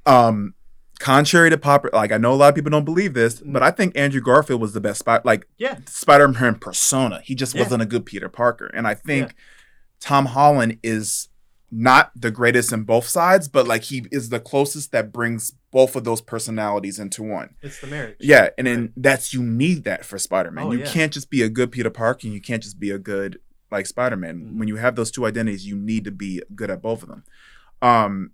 But I also know that this is the first time in a movie where we're seeing a young Peter Parker, not a 30-year-old playing a 17-year-old, and not like a swagged out kid playing like he was way too cool. This is the first time we're seeing a legitimate child, like playing. And I think we kind of gotta have to give Spider-Man a little bit of grace because this hasn't been done. I mean, even when Spider-Man started getting big in the comics, he was in college by that time. Yeah. Right. So like we've never really stuck with Spider-Man as a team this long in his entire publication. Only if you count maybe like the animation. Yeah. But like in the animation, you had Spectacular Spider-Man. Even the first Spider-Man we had, he was in college the entire time. Like this is so. Just give Spidey a little bit more credit. I think well, to our point. Recently we talked about this extensively. Like Spider-Man to us, the places in which they've missed the mark is that we've never taken him seriously as a solo character that was seriously in jeopardy. Right. So he hasn't faced life or death consequences by himself. True. He's always had Stark to bail him out or somebody else, Nick Fury, whoever it was, to kind of clean up his messes. So I'd love to know, in your opinion, they've done a little bit of a disservice by not letting him forge his own path, but we've said this is the movie, the third Spider-Man movie, where he gets to take that next step and he gets to show off and show out. So I'm curious about what you think about that, and also, how much do you think it's been a detriment to him that we didn't get the Uncle Ben storyline, where really that's where we get our first, emotional tie to Spider-Man in the previous series? I'll start with Uncle Ben because that's probably the quickest one to go through. Yeah, easily. We don't need to see Uncle Ben die again. No. Okay. We don't need to see it. Everyone, even if you're not a Spider-Man Spider-Man fan. I'm sorry, I said villain. Like, sorry. Goblins at home. And Griff's like, what are you talking about? But pumpkin at the but even if you're not a Spider-Man fan, everyone knows the story of Uncle Ben. We put it in the cooker for 10 minutes and it comes out as rice. Right. It's like it's like seeing Batman's parents die for the 13th millionth time. Like, we know this, and I think it was smart. We didn't need to see that, and because everyone knows that already. I think a big issue. Don't get your hopes up of him shining in this next movie. I think just with everything that we're hearing about all these people being into it, I think we're going to be in a Civil War scenario. Mm-hmm. I think it's going to be, and I think that's kind of like the big thing. I'm kind of disappointed because I agree he needs his time, just him, no other characters, and I think it's partially Sony doing it, saying that. Yeah. Because I think if Marvel had him, they would be like, all right, dude, you needed your time to shine. But Sony needs that. Again, so that's their moneymaker. Yeah. So what better way to get Spidey in when you're saying Doctor Strange is going to be in there? You're going to have Toby, Andrew, all these, Jamie Foxx, all these people in there. So that's going to get people from all over for money purposes. Yeah. But what I'm hoping, the best case scenario in this movie for me personally is just all those characters are just cameos, like very small cameos. I would hope so. I'm hoping that's their route, because we need to see Tom Holland actually be in the situation, and they set it up great. I mean, he's a man on the run at the moment. Yeah. So this is a perfect opportunity for Tom to shine. But once you start throwing all these characters in there, it gets like, it's a difference if it's like one or two. Like with Ant-Man, you had Falcon. He was in there for like 5 minutes, but it was still Ant-Man's movie. And I know a lot of people don't like Civil War because it was basically Avengers 1.5, like 2.5. That's basically what it was. So you need. But also, Cap already had his time to shine in Winter Soldier. Mm-hmm. So Peter has not had that yet. Yeah. He needs to be in legitimate distress. Yeah. I would love to play devil's advocate to that, though. Okay. Because what I think would be really interesting, what they would do, is because we know that there's going to be multiple Spider-Men in this movie, we know that, like, he's on the run, like you said. Mm-hmm. Everybody knows that Spider-Man's Peter Parker. Right. What if there's 3 Peter Parkers, though?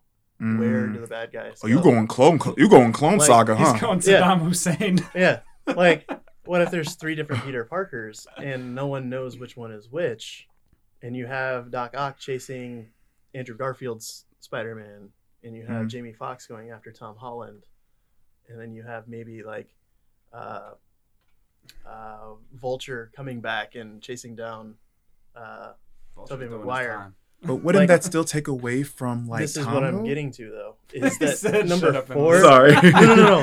No.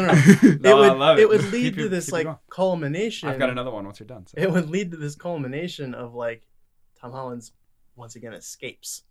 Yeah. But then in number 4, you have that realization set in. That's when you get in maybe Kraven hunting him down the entire movie. So you think he's in like, Spider-Man 4? We're gonna. That would be kind of cool, would it not? Like that's because that if you want to see Peter Parker face some real serious danger, life and death, Kraven's an awesome opportunity for that. But I wish they did that for this one. I know. I want I feel like Kraven would have been No Way Home. It is the perfect name because he is hunting you down. Yeah. You get like that. I don't want to see Andrew. I don't want to see Toby. I want him to face it, and you've already set up. You have the perfect setup. We already know his identity. Kraven is going to hunt him down. It's not even a layup. I wouldn't rule it out, though. Honestly, we really don't know that much about. True. This. We think we do. This because like it's just we hear all this stuff, but we also heard Doctor Strange is in it. I mean, you could take exactly what I just said and make that one movie. Yeah, you could make the first half of it the fan service type section. It's probably be a really long movie too. And then you think that Peter Parker's safe, like Tom Holland's Peter Parker's safe. And then Kraven. This is Spider-Man. We might get a 2-hour and 45-minute movie. Like, I just rule that out. I mean, and people will be ready for it too. So people wouldn't be mad about it. It's coming out this year, right? Ooh. It's the end of December, right? Jeez, we haven't even seen any trailers. I'm surprised how we just got the first Eternals trailer, and literally just got the first. And it wasn't even a trailer. It wasn't even a trailer. The Shang-Chi trailer was phenomenal, by the way. Oh yeah, it was like a commercial. Yeah, so like I just really want Spidey to get his time to shine. You could get that same effect from making that one movie. Everything I just said, making that one movie, and then like at the very end, maybe you get that scene where like Peter's dead, supposedly, and then like the black suit Spider-Man hand through the grave, setting up number 4. That would be kind of cool. You think we're ready to see Peter die a second time? I'll give you my initial thoughts on how you could weave this in. And it kind of just came naturally last episode. So in my opinion, if you're going to put all these characters in cameo style, seems like the best way to do it. And since he's on the run, no way home, literally nowhere to go, who's the guy that could rescue him from that scenario? It would be Doctor Strange, who can place him in alternate realities. He's not ready for this fight. Whoever's hunting him down right now, he's not. Now he can go into full mentor mode where he's like, hey, learn from this Spider-Man, Tobey Maguire, learn from this Spider-Man, Andrew Garfield, their mistakes. Meanwhile, we see their villains in their real time as he's learning from these people. So that means it's almost like moving away from your high school to go to college because you always have the place you can go back to. So he goes to these alternate realities to fulfill this training role that we've never really seen him train at a high level. I would love to see that. And then basically he gets all this training. You don't have to go Rocky, montage or anything. But he gets this training from a little bit of Doctor Strange, a little bit from the OG Spider-Man. And they're like, hey, you're ready. Go face your fears. Go face your problems. Goes back to his own reality. And whether it's Aunt May or whoever's in trouble, he faces that villain, which could very well be Kraven. There could still be, what's his name? Mysterio, because we don't know if he's really dead. There's a lot of things that they could do. And that could just be the first hour of the movie where he's becoming the adult Spider-Man that we really want to see. Which, as we talked about with the Black Panther movie, it speaks so true to what the name of the movie is, No Way Home. Like if Doctor Strange just like traps him in this reality, and says you have to learn, because that's how Doctor Strange learned. They put him on like a cold mountain and said, "Hey, good luck getting home." Right, because that's honestly the best way to do it for Peter Parker is throw him to the wolves. Yeah, because that's the only time he actually gets better. Right, Tony Stark never was going to do that. Yeah, like he can't train right now because the whole world's after him, so he needs somewhere to train. It's almost like he goes through his own private dojo, but he's going to the past. Right. Doctor Strange's watchful eye to make sure if he passes that first step, he goes on to the next Peter Parker. Which is also where you could bring in the emotional ties to his best friend and MJ. Yeah. Because Peter Parker wouldn't be existing in that reality basically anymore. Yeah. Like he'd be disappeared. What do the villains go after then? They look at Peter Parker, who's close to Peter Parker. Yeah. Aunt May. All those other things. I would love to see your version of it. Oh, yeah. But again, devil's advocate, he's still being handheld the entire way. He is. But that's where I think, to your point, he is a teenager. Yeah. And like he is still learning so much, and he's making mistakes left and right. Exactly. So if he can see other people's mistakes and then legitimately goes on to face somebody one-on-one, and maybe he loses the first fight, gets his bearings or something, or maybe that's what happens initially, and somebody's a near-death experience with somebody, and he goes, I need help. Yeah. And then he goes through his trainings. I think there's a way you could maneuver around that and still have him face his own problems and deal with it themselves, but maybe he's man enough to go, hey, I need a little bit more seasoning. Yeah. I like that idea too. I think that's good. And I think we've seen him train in the comics. I mean, Shang-Chi trained him in that hand-to-hand combat when he lost his spider sense. So he does have a history of training. Yeah. But who better to train, like you said, who better to train Spider-Man than Spider-Man? Right. So, and who better to deliver that than Doctor Strange? Right. Who is supposed to be somewhat of a mentor role, because Tony Stark probably said, hey, look after the kid, That's probably what happened. Right. And so if it's like if your nephew or something was lost in the mall, you're the one running him down. Doctor Strange is like, oh, crap. He's watching TV. Right. He knows that Peter Parker is all of a sudden exposed. So who's going to rescue the guy except the guy that sees everything? Right. You know? It does speak to the difference of character, too, because if you have Doctor Strange as basically the mentor, he's going to do things that are drastically different than Tony Stark. Like you saw in the Spider-Man suits that were given to Tom Holland's Spider-Man through Tony Stark. Tony Stark implemented basically everything that he had faced into that suit. Like when danger he sees mode. Yeah, danger mode, instant kill, all those different things that he knew would save him because Tony Stark was the one that experienced those. Like seeing Rhodey fall from the sky, he implements the the life-saving, what is it, like parachute or something? Yeah. Into the suit. So and then being in the cold, he implements the warmth. So money and technology always fixed his problems. Right. So he was trying to do that. It's almost like the mom and the dad. Like Tony Stark's kind of like the mom of the thing. Like she's gonna coddle the kid, take care of it, and then Doctor Strange comes in and is like, "You gotta go, teacher. Yeah, right. You gotta go face your problems. Good. Like go." Yeah. So I like that idea. Yeah. It would be fun. That would probably be the best, like I said, the best case scenario. We gotta see him on his own. Like that's the thing that we need at the moment. Yeah, I would love to see that. Shang-Chi's the first movie outside of Black Widow that we've already spoken about that's coming up. So we've seen the trailer. I noted that like we just got Mortal Kombat, which is funny because like you don't see two major kung fu movies generally in the United States. Yeah. So what are your thoughts on the trailer and what to expect from that moving forward? This is actually one of the, out of all the ones that are coming out this year, I would have to say that Shang-Chi is the one I'm actually most excited for.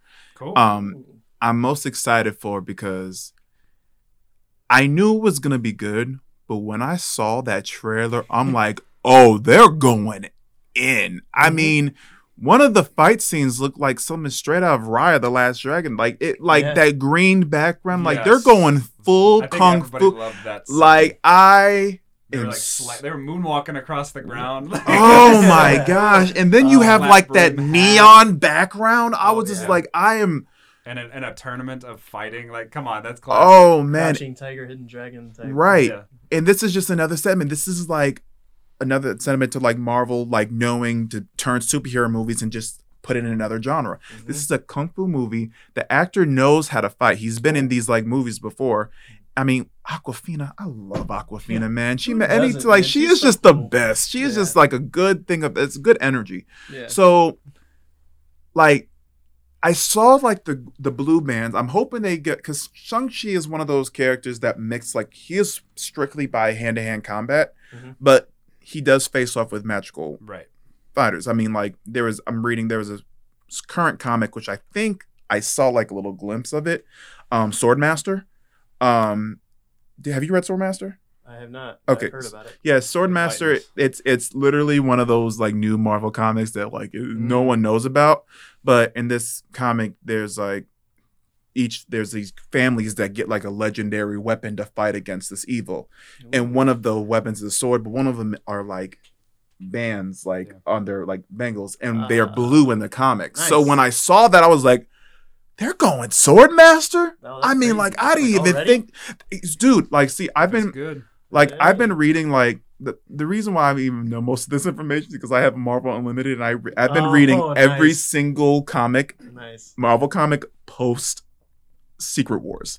Ooh. So, like, anything after that, for the most part, I have some information on it. So, like, I was reading, then I was like, when I saw those blue rings, I was like, wow, they're really going with this. So, I want them to dig into that, and if you thought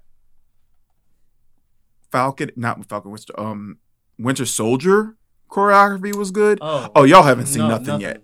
Because in the Marvel Universe, Shang-Chi is the best fighter. There is nobody who is better than him. He's better than Iron Fist, and he has no powers. Like, I was just reading a Shang-Chi comic today, and I saw him catch a bullet with just 2 fingers. Yeah. So, like, he is insane. Like, I would at least need my thumb. Oh, yeah. I really want them to dig into that, and I'm very excited to see how they're going to go about it. I don't know if they're doing Mandarin. I think it's... but, because, like, another thing with Shang-Chi, like, if you're going his old school, he doesn't really have that many solo series. Like, he's had, like, 3. Like, everything else, he's been a co-character, the side character that helps out other people. So like right now, I think we've had his most solo comics ever, like in these past like year.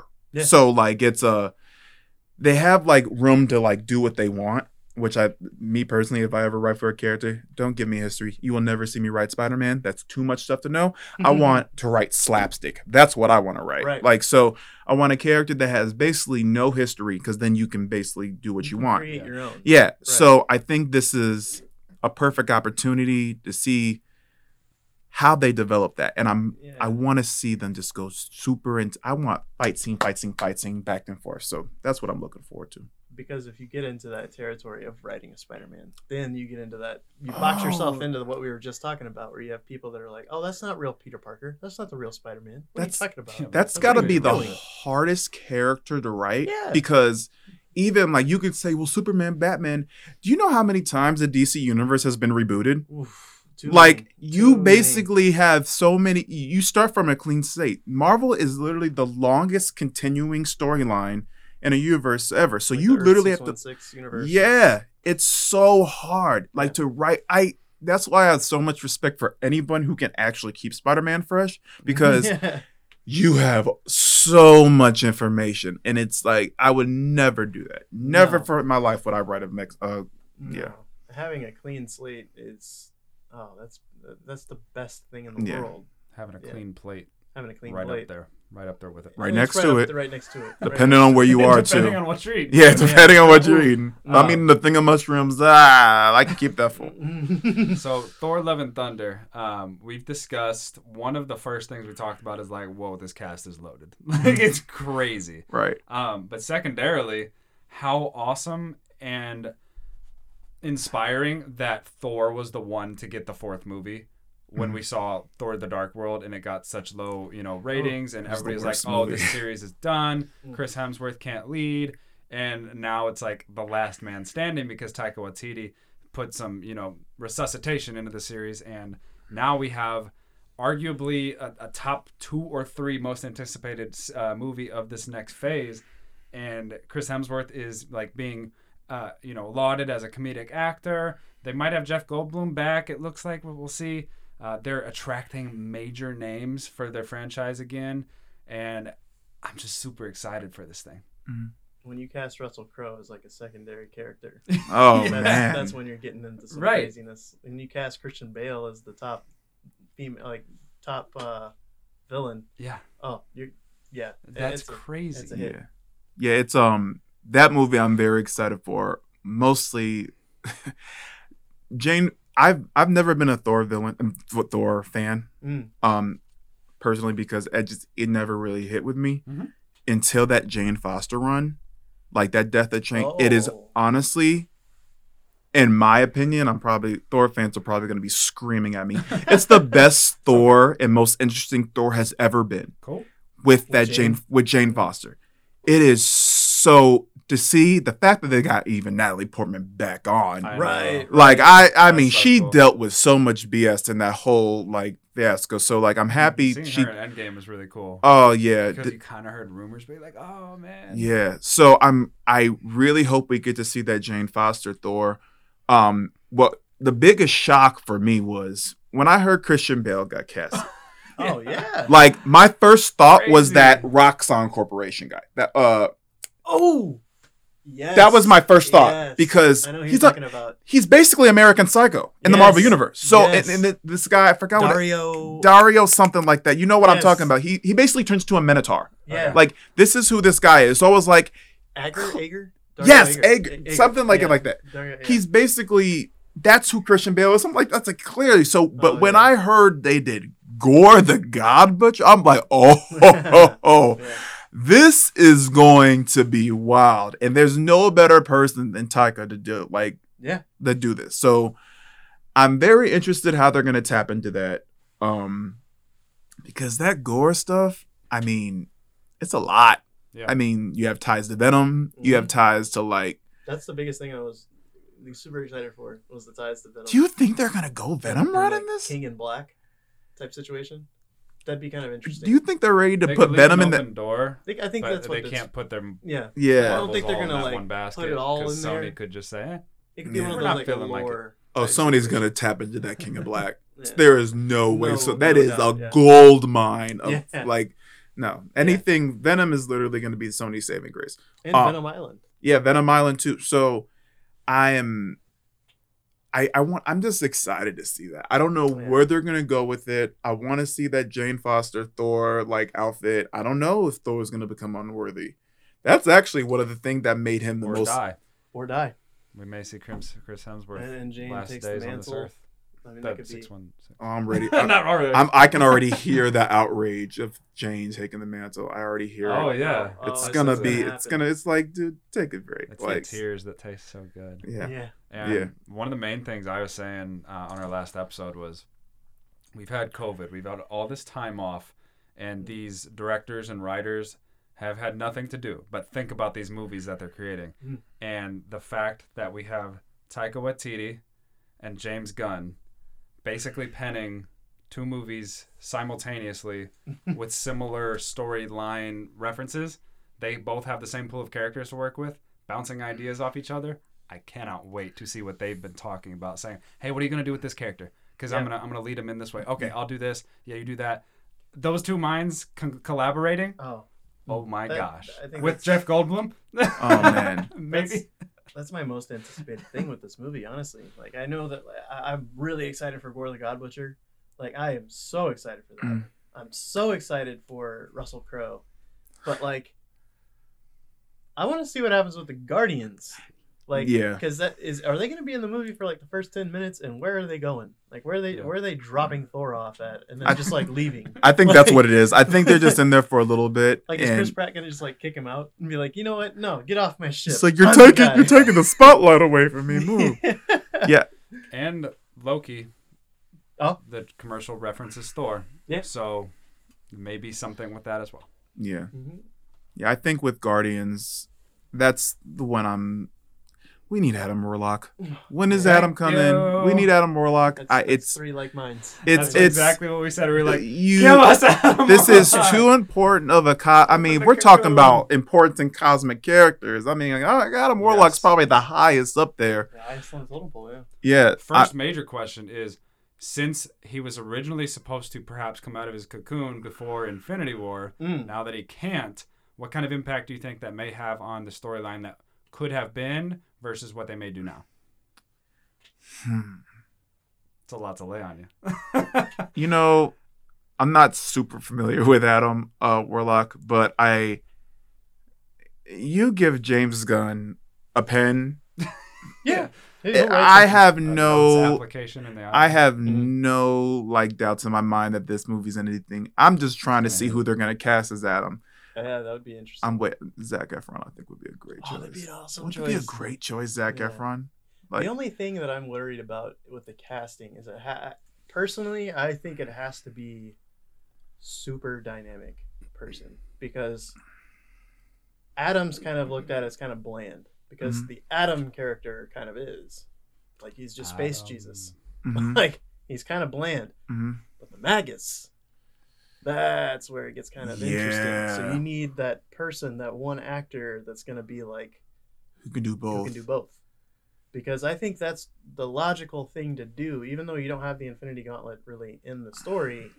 I think that's the logical thing to do, because it ties into different entities within Marvel at the moment. You know, it'd be hilarious to see it. This is not gonna happen, but it'll be funny, because if this kid can get ripped, this will be probably the best person to do it. Oh, no. That kid from Stranger Things. Oh, which one? Will. Oh, not Will.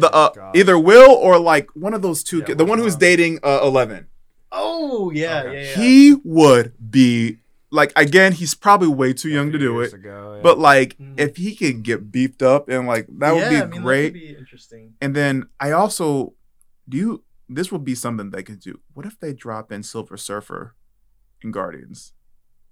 I would be all for that. Yeah. I think we need I would love to see Silver Surfer come in not at Fantastic Four, because it's too predictable. Yeah. I think just seeing him just swoop by on his surfboard, like, that would be great. My big thing is, when do we get Gallon? Gallon? Like, if they mention him before they mention Galactus. Like if you actually kind of see him, like maybe in Eternals, because it takes place so long ago. Yeah. But like if you, like, man, like when is Galactus? Because he's one of those big names that's on the board, that's on the table, that you're like, are they gonna bring him in? And if they do, how are they gonna do it? Because they can't mess this up again. He's one of the, like, that's probably gonna be the hardest character to bring. We talked about this.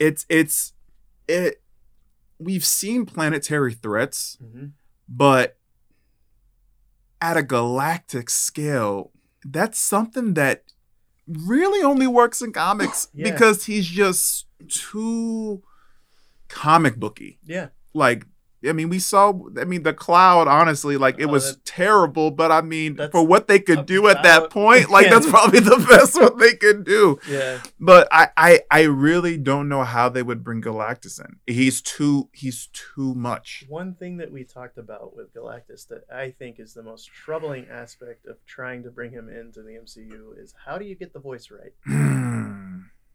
Because he's such a large, like, being.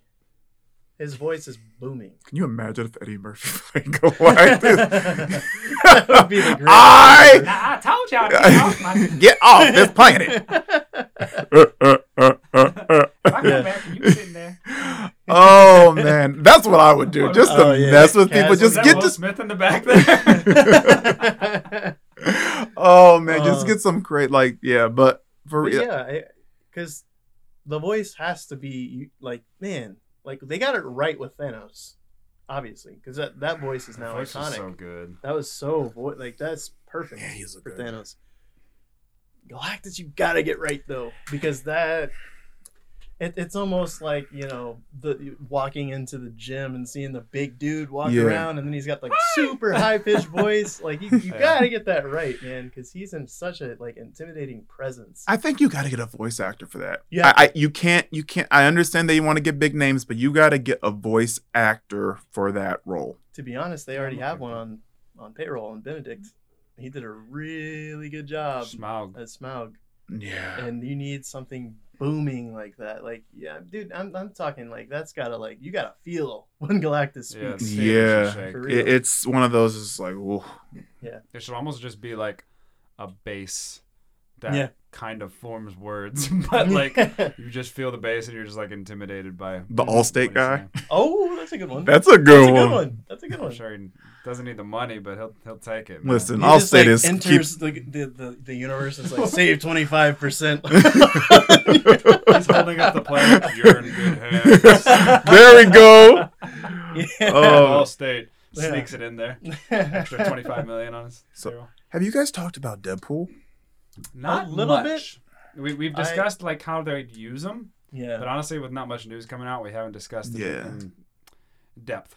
That's the one I'm very much interested in, because again, this is going to be the first rated R, and I don't know how they're going to market it, because that's going to be, I mean, the biggest issue that Deadpool even had when it first came out, people were bringing their kids, and it's like, dude, like, it says rated R. Why are you bringing a child to this? So with the Marvel Studios on top of it, it's probably just going to get more confusing. So I think it would probably be safer for them just to keep the Fox and don't even put Marvel Studios on there. And they're probably going to solo him right away, like, and keep him far away from people until they can figure out exactly where he fits in this whole thing. But remember, they signed him for like 10 movies. Yeah. So he is in. You think he's going to be like the Stan Lee?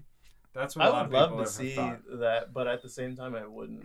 Like, I want to see Deadpool. I want to see, like, the evil Deadpool that's, like, trying to take over the world Deadpool. Oh, I thought you were talking about Kill Puddle. Oh, no. No, that would be... No, that's an actual character's name. You caught me off guard. Scotty Young. That I want a Kill Puddle. I want to see him again. He is hilarious. Yeah. But I think that's great. Just having Deadpool in your back pocket is amazing for what we have coming forward with, like, Blade, with potential X-Men down the line. Obviously, I mean, it plays so well. Do you think it's going to be him then X-Men, or X-Men then him? Him then X-Men. Okay. I would assume. I think that's how you maybe introduce them. Yeah. You were going to have to, because you got to have... Yeah.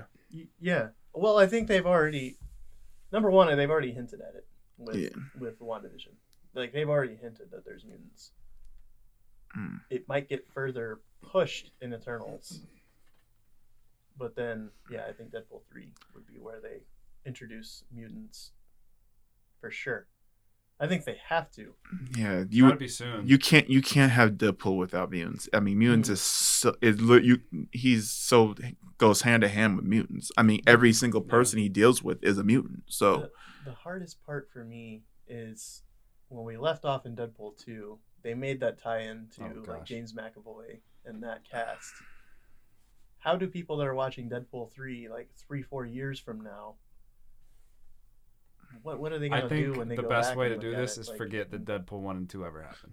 Because I don't think it's going to have anything to do with him. But if there's any character you can do that with, it's Deadpool. It's absolutely because Deadpool can you can open. He's like, all right, let's just get this out of the way. Those 2 movies didn't happen. We're starting off fresh. Let's like the fourth wall like that. Marvel Studios paid a lot more. Right, I'm getting paid way more doing this. So you could all just pretend.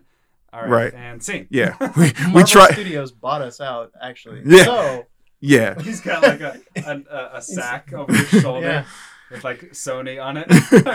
With Fox on it, it's like, ugh. You could have him be like, they wanted to market me towards kids, but F them kids. What if it's just like he's on the side of the road like I'm homeless and Kevin Feige just like, yo, you want in? He's like, oh my God, I was hoping for this. Yeah. Like this is what makes Deadpool great. You can put him in and all that other stuff. Right. He can make fun of it. He made fun of everything. So I don't think the 10 movie deal kind of makes sense. He can literally accidentally walk into a movie and then just go backwards. Like, walk out of my bad. Right. Wrong movie. It's and you'd go, oh, that's funny. And I think they lucked out because there's no character that you can do that with other than Deadpool. Yeah. So I think Ryan it was awesome. Yeah. He's the perfect, like we talk a lot about how they've casted in the MCU as like perfect. Dude, there is no other person meant to be Deadpool than Ryan. Yeah, and he's just a great actor with that character. You can't really. There's only one other person that's better at Deadpool, and that's the voice actor. Oh yeah, like that. There's no other like person who can do that character better than Ryan Reynolds. So, and he actually has any interest in the MCU because I mean, obviously there's a door open. Ooh, she's got the look. I don't know if she's got the chops. She could be I'm trying to think of a character, but like live. I mean, Death would be all. I don't think they're ready for Death. With Death, you gotta have Thanos, and like I think we're never gonna see Death in the Marvel universe. We might see Thanos again one day, though. I would hope so. You know who would be great with if they didn't have the Netflix show? Patsy Walker. Ooh, she would be great because I would love to see, Patsy Walker, because she's so close to She-Hulk. Yeah. So like I don't know how they're gonna do that because we already that's the one thing I was very sad that we saw Patsy Walker in like the Netflix and Jessica Jones. I love Jessica Jones. That's one of my favorite characters also. So I'm really hoping that I want them. I need Kristen Ritter. I need everyone from that show back. She's rumored to be in She-Hulk. So that's a good go. Yeah. You need to have Kristen Ritter, and I mean if you're gonna have Patsy Walker, if you're gonna do a She-Hulk show, you gotta have Patsy. That's her best friend, and you need that. So I need to see that. I can have everyone back from the Netflix show. Just bring them all back. Slowly looking like that's gonna be the case. You can get rid of Iron Fist, so you can get a new guy to be Iron Fist. I'm okay with that. Poor Finn Jones didn't have a shot. I mean, they really dropped the ball with that. It's the one series that really failed, I think. I don't. Iron Fist, there are, it's very much like Moon Knight. Like there are people that are just like, oh, Iron Fist was awesome. Like they need to bring in Iron Fist too. And I'm like, do they though? The problem with Iron Fist is that because he's the second best fighter in the Marvel universe, that choreography should have been better than Daredevil, and it wasn't. Way better. And they just didn't. He didn't train hard enough. He wasn't ready. And so you can keep character. You can keep character, and you can even what's his love interest's name? Oh my gosh, yeah. She's great. You can keep her. Yeah. Is it like Wig? Yeah, something like that. Something Wig or something like that. Yeah. You can Colleen Wig. Colleen or something like that. You can keep her. That's it. Yeah, you can keep her. And I want to see Misty Knight. Every other casting in that was brilliant. It was just Finn Jones dropped the ball. Right. So, yeah. Oh, Charlie Cox Daredevil though. He needs to come back. Have to have Even Kevin Feige said he wants him. Like he likes him. Oh yeah. Yeah. That was maybe one of the best.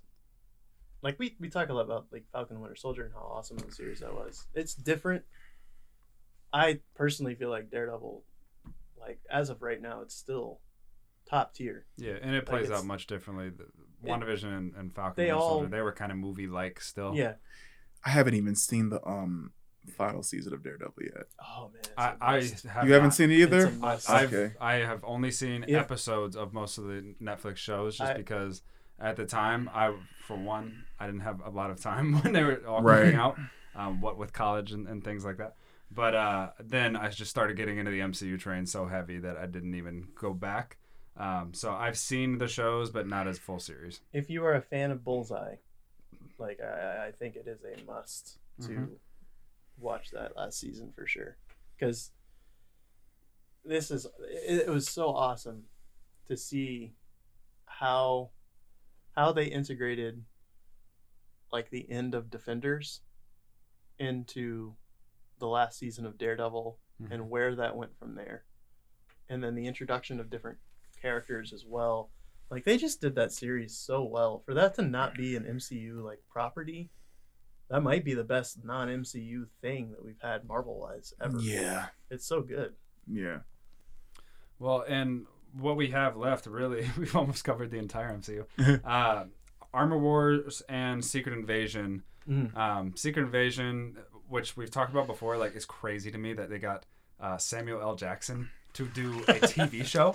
Yeah. I was like, there's no way they're getting him, right? And there he is. Oh, he's making a bag after that. He's so rich. Like you have no idea anybody how much money this dude really has. I heard an interview with him. He talks about how he just like films something and he just like does a few movies and then he just takes a 2-month break. Yeah. Like that's literally what he does. So like, why not? Yeah, I mean, listen, if I can do it, I would do it too. Absolutely. But yeah, with Secret Invasion, a lot of I'm very much interested because you can also debut Hulkling in that too. Because Hulkling had a really big part in that comic. So I would be interested in that. Which plays to what we were talking about, how they're introducing Young Avengers in the series. In these series. So like that would be a good person to bring into that. And then because I think, is Secret Invasion coming out before Marvels or no? I assume. I think so. I think all the TV shows are scheduled to come out in the next like 2-ish years. Yeah. So it's right around, if not. Okay, cool. Because so with Secret Invasion, that kind of caught me off guard because Secret Invasion is a big story. Yeah. I mean, like it was one of those like story. It like basically changed all of the comics, like because what happened in that series. So for it to get like kind of like toned down to a TV show, I don't know. I'm sure it's gonna be great. Yeah. I'm hoping we see Skrulls as villains. Yeah. That looks like it. I think that was kind of the weirdest thing in Captain Marvel when we see like a Skrull as because like there was only like one Skrull you ever empathized with, and that was Hulkling, who was a Kree and a Skrull. So because even in the comics, Krees and Skrulls are both they both are not you until to empathize. Yeah, because they both are just like until you find out like why they actually fought in like this the recent like Empire series, which I won't even get into. But it's a lot. So I definitely want to see some villains, Skrulls. Yeah. Yeah, I think to that point, I think you actually kind of empathize more with like the Shi'ar than you would ever would or the Skrulls. Yeah. And the Shi'ar haven't even been like brought into the MCU. So they haven't been brought into the movies. I haven't seen Dark Phoenix because I refuse to see that. But I enjoed it. I listen. I gave up on those series. It was just what they've done with my X-Men. Like it's interesting. The Russo brothers mentioned that if they were ever to come back to Marvel, it would have to be for Secret Wars. So if there was a slow build up to that, I wouldn't be completely shocked because they've already talked about how Secret Wars would be a bigger series to them than Endgame. So that's their next Endgame if they would want to. I think if they were to do Secret Wars, it would have to be a reboot. I think Secret Wars would have to turn to a reboot. They got to go Jonathan Hickman with it. Mm-hmm. I think that because plenty of time. Because the Secret Wars, like the original one, it was just like it was meant to sell toys. Like it wasn't a big as everyone makes it seems. Like we get a black suit Spider-Man, but that was literally just to sell the toys. Yeah, right? Like Secret Wars, Jonathan Hickman. Now that was some defining stuff. So if they're gonna go Secret Wars, everyone needs to be ready to just retire and bring a whole new round. That's the only way you would be able to do it. Far away from these people getting a little old. I mean, you cast Marshall Ali as Blade. He's 50 years old, dude. Like, I'm surprised. Like, that's what everybody said. They're like, announce the date. This man ain't got no. Right, like he got about a good maybe 2-3 movies in him. Let's go. That's funny. I'd rather see him as Dracula than anything. I want to see Wesley Snipes as Dracula. We need to see that. That'd be interesting. Nice. Yeah, that would be interesting. At the end of Falcon and the Winter Soldier, left me wondering if maybe Sharon Carter is the main villain for Armor Wars. I thought that would be a nice tie-in for, literally if she's funneling armor and weapons and ammunition to other countries or other, assets, whatever it is that they are, that goes directly against the government, which is probably going to be represented by Rhodey. Mm-hmm. I was thinking she was going to be the villain in Captain America 4. Certainly. Yeah, I thought that. And another thing with that, I heard like someone predicted this, and it sucks that it didn't happen. Ooh. But someone said that Power Broker would have been the Kingpin. We discussed that. Me. Really? Yeah. It was me. Like, oh man, like that would have been that was his number one. That would have been so good. I would love to see that because I also don't think she's there's someone behind her. Right. And I really hope. Like, here's where we were at when it happened. We were like, okay, we acknowledge Marvel, you win, she's the Power Broker, but also we reserve the right to have that changed in the future, like to find out new information and realize that she is working at least in tandem with somebody. You gotta bring Vincent back as Kingpin. Absolutely. That is the best casting for that character, and he's too good not to bring him back. So way too good. I would love to see him back in there, and I think it would make sense for Sharon to be the villain in Captain America 4 because anytime you put Sam against someone he cares about, the story is already more interesting. Mm-hmm. Like, yes, because again, this is a character who is probably the most empathetic, like, hero in the entire MCU. Yeah. There is nobody as empathetic as Sam, which makes him one of the most intriguing heroes, especially as Captain America.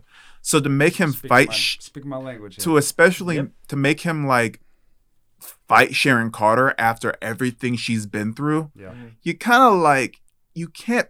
He's gonna be putting. He'll try to rescue her. And, and I think she has the possibility of being rescued. She does. She's an opportunist. I don't think she's bad. She's not exactly. No. She just got put in a situation where it's like, listen, so backed me into a corner. Right. So she had to do what she had to do. So I think that would be great. With Armor Wars,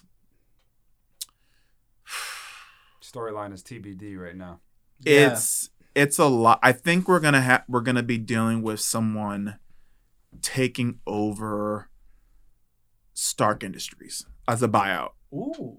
And we're gonna have basically Jeff Bezos. Right. He becomes the villain. Right. We're gonna have and someone getting control out of all Stark tech, and Rhodey gonna have to come and it might come full circle where a weapons manufacturer buys it. Roxxon can buy it. Roxxon, and then Rhodey's like, no, you are not. He put his life to make sure that just get rid of weapons, and now we're going back to phase 1. And that's the perfect way to bring Dario in. Yeah. Because it plays to his character so much to have those conversations of like, Tony Stark built it, but like, it's I'm gonna make it better. So I bought it. It's mine. I bought it. It's mine. It's corporate. Now. It's corporate. No longer Stark Industries. Right. Like, that's under Roxxon now. Yeah. And they really have not tapped into Roxxon. The closest we've tapped into Roxxon was Cloak and Dagger, which I loved, by the way. But we really, Roxxon is one of those companies, the big bad companies in that Marvel universe, which we need to see more of. Oh, do you think? We talked about this last episode that we could possibly see some Oscorp connection in the next Captain America due to the weapons that Sharon gave to the Flag Smashers were very Oscorp-like. They gave off green smoke. They were high-tech. And so if she's selling weapons to somebody, perhaps it is Oscorp itself. This is more hope than reality, but I think maybe it might connect to something else before it gets to like the Spider-Man world. The thing with shut me down if you'd like. No. Like I think we're gonna think the same way on this. The thing with Oscorp is just like it's the common thing we've seen already in the Spider-Man movies is they're basically not tapping into anything that has been in those other movies. Yes. We have not seen a single character in these Spider-Man movies that has even shown up. I mean, we even got Mary Jane who has turned into MJ.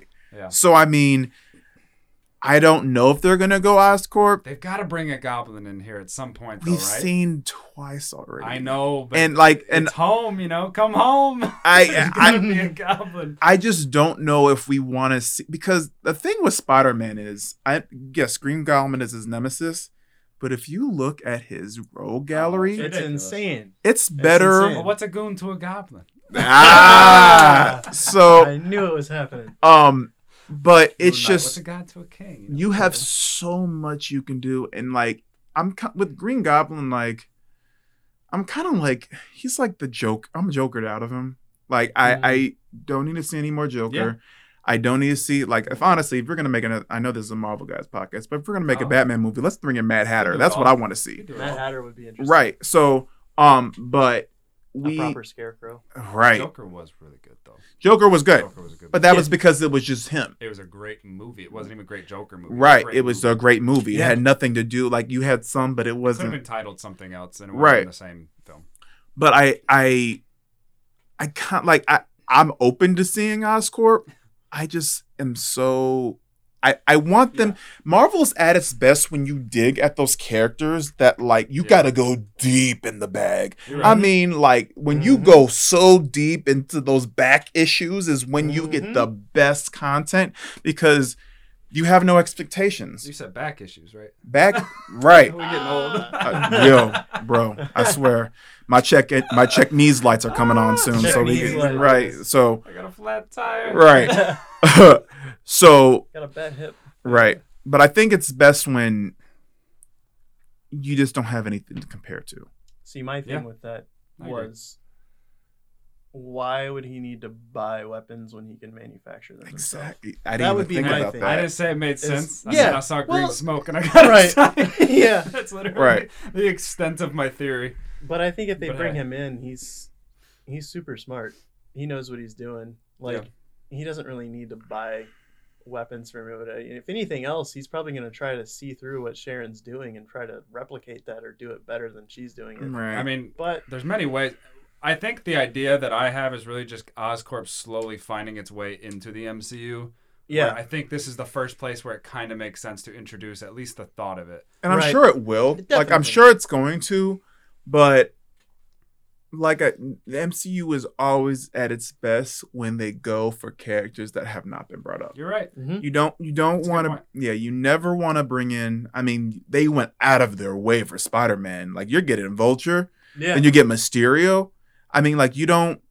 You could have easily got those big ones that we know, like Uncle Ben, and got rid of Uncle Ben. You just did like the only characters that we have seen that have been in the past movies has been Peter and Aunt May. Yeah. Everyone else. Completely different. What did you think when they first announced J. Jonah Jameson? That might be the one. That's the one. That's actually a part that we haven't really talked about, but like there might be something there with the connection because he's moved on to the online stuff, and so in a way maybe they're in like the same world of some kind. I don't know. The thing with J. Jonah is that you cannot do J. Jonah without J.K. Simmons. No, I mean, that is... He's Bill O'Reilly. He's Sean Hannity. He is like as important as a character as Robert Downey Jr. is to Iron Man. Exactly. Like, he is too important. I'm sure there are so many people who can do an amazing J. Jonah Jameson, but the look, it's different. He has the exact, like, it's literally a cop. It's looked like someone dipped their hand into the comic and pulled him out, and and it was J.K. Simmons. So you can't, that's one of the characters that I get, yes, you have to have him back. But I like I said, I don't need to see any new characters we've seen in the past, and unless you go like with characters that are not important, you know, like I'll be okay with the proper Rhino. I'll be okay with the proper Rhino. Yeah, I'll be okay with I need to see Kraven. That's absolutely. I mean, we're slowly forming a Sinister Six situation here, right? So there could be something like that around the corner. Because remember when the first Spider-Man stuff came out, that's where everybody went. Like before the whole Tobey Maguire and Andrew Garfield. Well, that's where they were going. Sinister Six. They even had certainly seemed like it. They had still like we talk about it like this thing's laid out. Well, when Sony was doing the Andrew Garfield stuff, they actually had a Sinister Six movie planned. Yeah. Okay. Yes. Like it was in the works, but then they were like, they talked to Marvel. They're like, well, I guess Marvel Studios is doing amazing, so let's see what we can do. And it was the best decision they ever made. Money. So, I don't know. Yeah. I wouldn't rule out a Sinister Six yet because I know it doesn't like directly relate, and it's also never been talked about on this podcast, and it hasn't been talked about by any Marvel fans for a while. Morbius. Yeah. The trailer for Morbius, you see Vulture in there. Mm-hmm. Yeah. You could easily say, okay, they form an alliance. Boom, they form an alliance with somebody else. Kraven comes in. You could form a different branded Sinister Six based off of that. And there have been so many versions of the Sinister Six, too. Vulture was the one that knew who Peter Parker was. Exactly. Right. He's the first one to know. And he told Morbius. Yeah. And then, it got out. So he may be behind this whole thing. Oh, could you imagine a Blade Spider-Man team up? I know we just talked about how we want Spider-Man to be by himself. But like, everything sounds amazing, cool. And they were like, "But you got to do this." Oh, but this sounds amazing. Yeah. But I think a perfect solo. I mean, with Kraven, there's only two villains that I think that haven't been in Spider-Man movies that would be great for Peter. Kraven is one. Mr. Negative. Oh yeah. Yep. Those are the only two that I think if you're doing him having to face someone against him, only him, those are the two best because both of those are super personal. Kraven's on the hunt. He's on the hunt. And with Mr. Negative, it's someone who is in pain. Yeah. Depending how you go about it. If you're going like PS4 Spider-Man, he knows exactly what he's doing. If you're going comics version, he is not super in control all the time. So those are the only two villains I want to see him face because every other villain he always has to have help. Yeah. Unfortunately, that we've seen. So those are the only two that have not been tapped in that you can do amazing things with. So yeah. Definitely. And if they do go Sinister Six, that is one way you could get the Goblin in there because he'd just be one of many. Yeah. And even then, if they brought back like the Green Goblin, I would like to see like the actual Goblin. Like, not a human version, but... Are you going Ultimate Universe, Green Goblin? I would love to see it. That'd be so cool. Ooh, like, because that's different from what we've seen before. Yeah. I mean, if they're gonna... spitting fire, that'd be pretty crazy, man. If they're gonna bring back the Green Goblin, we need Ultimate Universe. Yeah. Yep. Big, strong, abomination-looking type of... Yeah. But yeah, whoever we see as the villain, and it could be, at this point, like, one of, like, 10 different people. We're not really sure. Or things... it should be a great movie. Like, this is set up to be one of the biggest movies of the next phase. So if nothing else, they're going all out. Yeah. You know? So I'm very curious to see if they hit a home run or if they play it safe, because so far they played it pretty safe with Spider-Man, but now I think this is their time to really swing for the fence. They have to. Yeah, for sure. So we've covered all of the MCU. How about that? Hey, there we go. Amazing. That was amazing. A lot of fun. Yeah. We try to cover everything we can for you guys, and that honestly, I wasn't sure what we were going to talk about, but we just kind of started snowballing and went through everything. So I had a lot of fun. I hope you guys did too. Had a great time. This is what it's all about. The MCU provides us a lot of smiles, and then in turn we try to entertain some people. So we really appreciate you guys for listening. Please do give us a like on the Marvel Guys Podcast Facebook page. Subscribe. Leave us a review on Apple Podcasts. The floor is open to anybody who'd like to say anything. I'm just super appreciative to be here. No. You know why I'm here? Yeah. Man, we get so much love on the Facebook page. Like, and just being able to engage with different people like yourself. Yeah. And to be able to do something like this as well, having like, first episode with a guest, that's also just loves Marvel. Like, this is awesome. So yeah, and thank you for coming on. Right. Thank you guys. This is one of the growing up sucks. But one of the best parts about growing up, and same with me and Spencer, we knew each other in high school, but we weren't like super close. Right. And then we get into college, and all your interests start to become much more clear. Mm-hmm. And so you find people with similar interests. Because you're not afraid to admit that you're reading comics in high school. And it's more...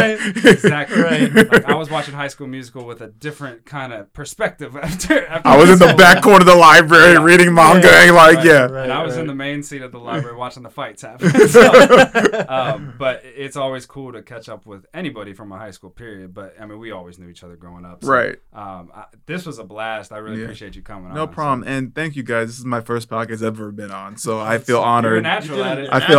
Thank you. Seen our first one ever was in my mom's basement. It took us like half an hour to do a 2-minute video because we just cracked up the entire time. Oh we were really? terrible at it. Yeah. Oh, man. So we used to be really bad, and we've grown. After I started listening to you guys like right around the time WandaVision came out. So like you guys have it sounds like you guys knew what you were doing from the jump. We're doing what we can. I don't know if the studio is different than you thought. Honestly, believe me, I've seen some podcast studios. I've heard stories of people being in closets with blankets over their head and just talking.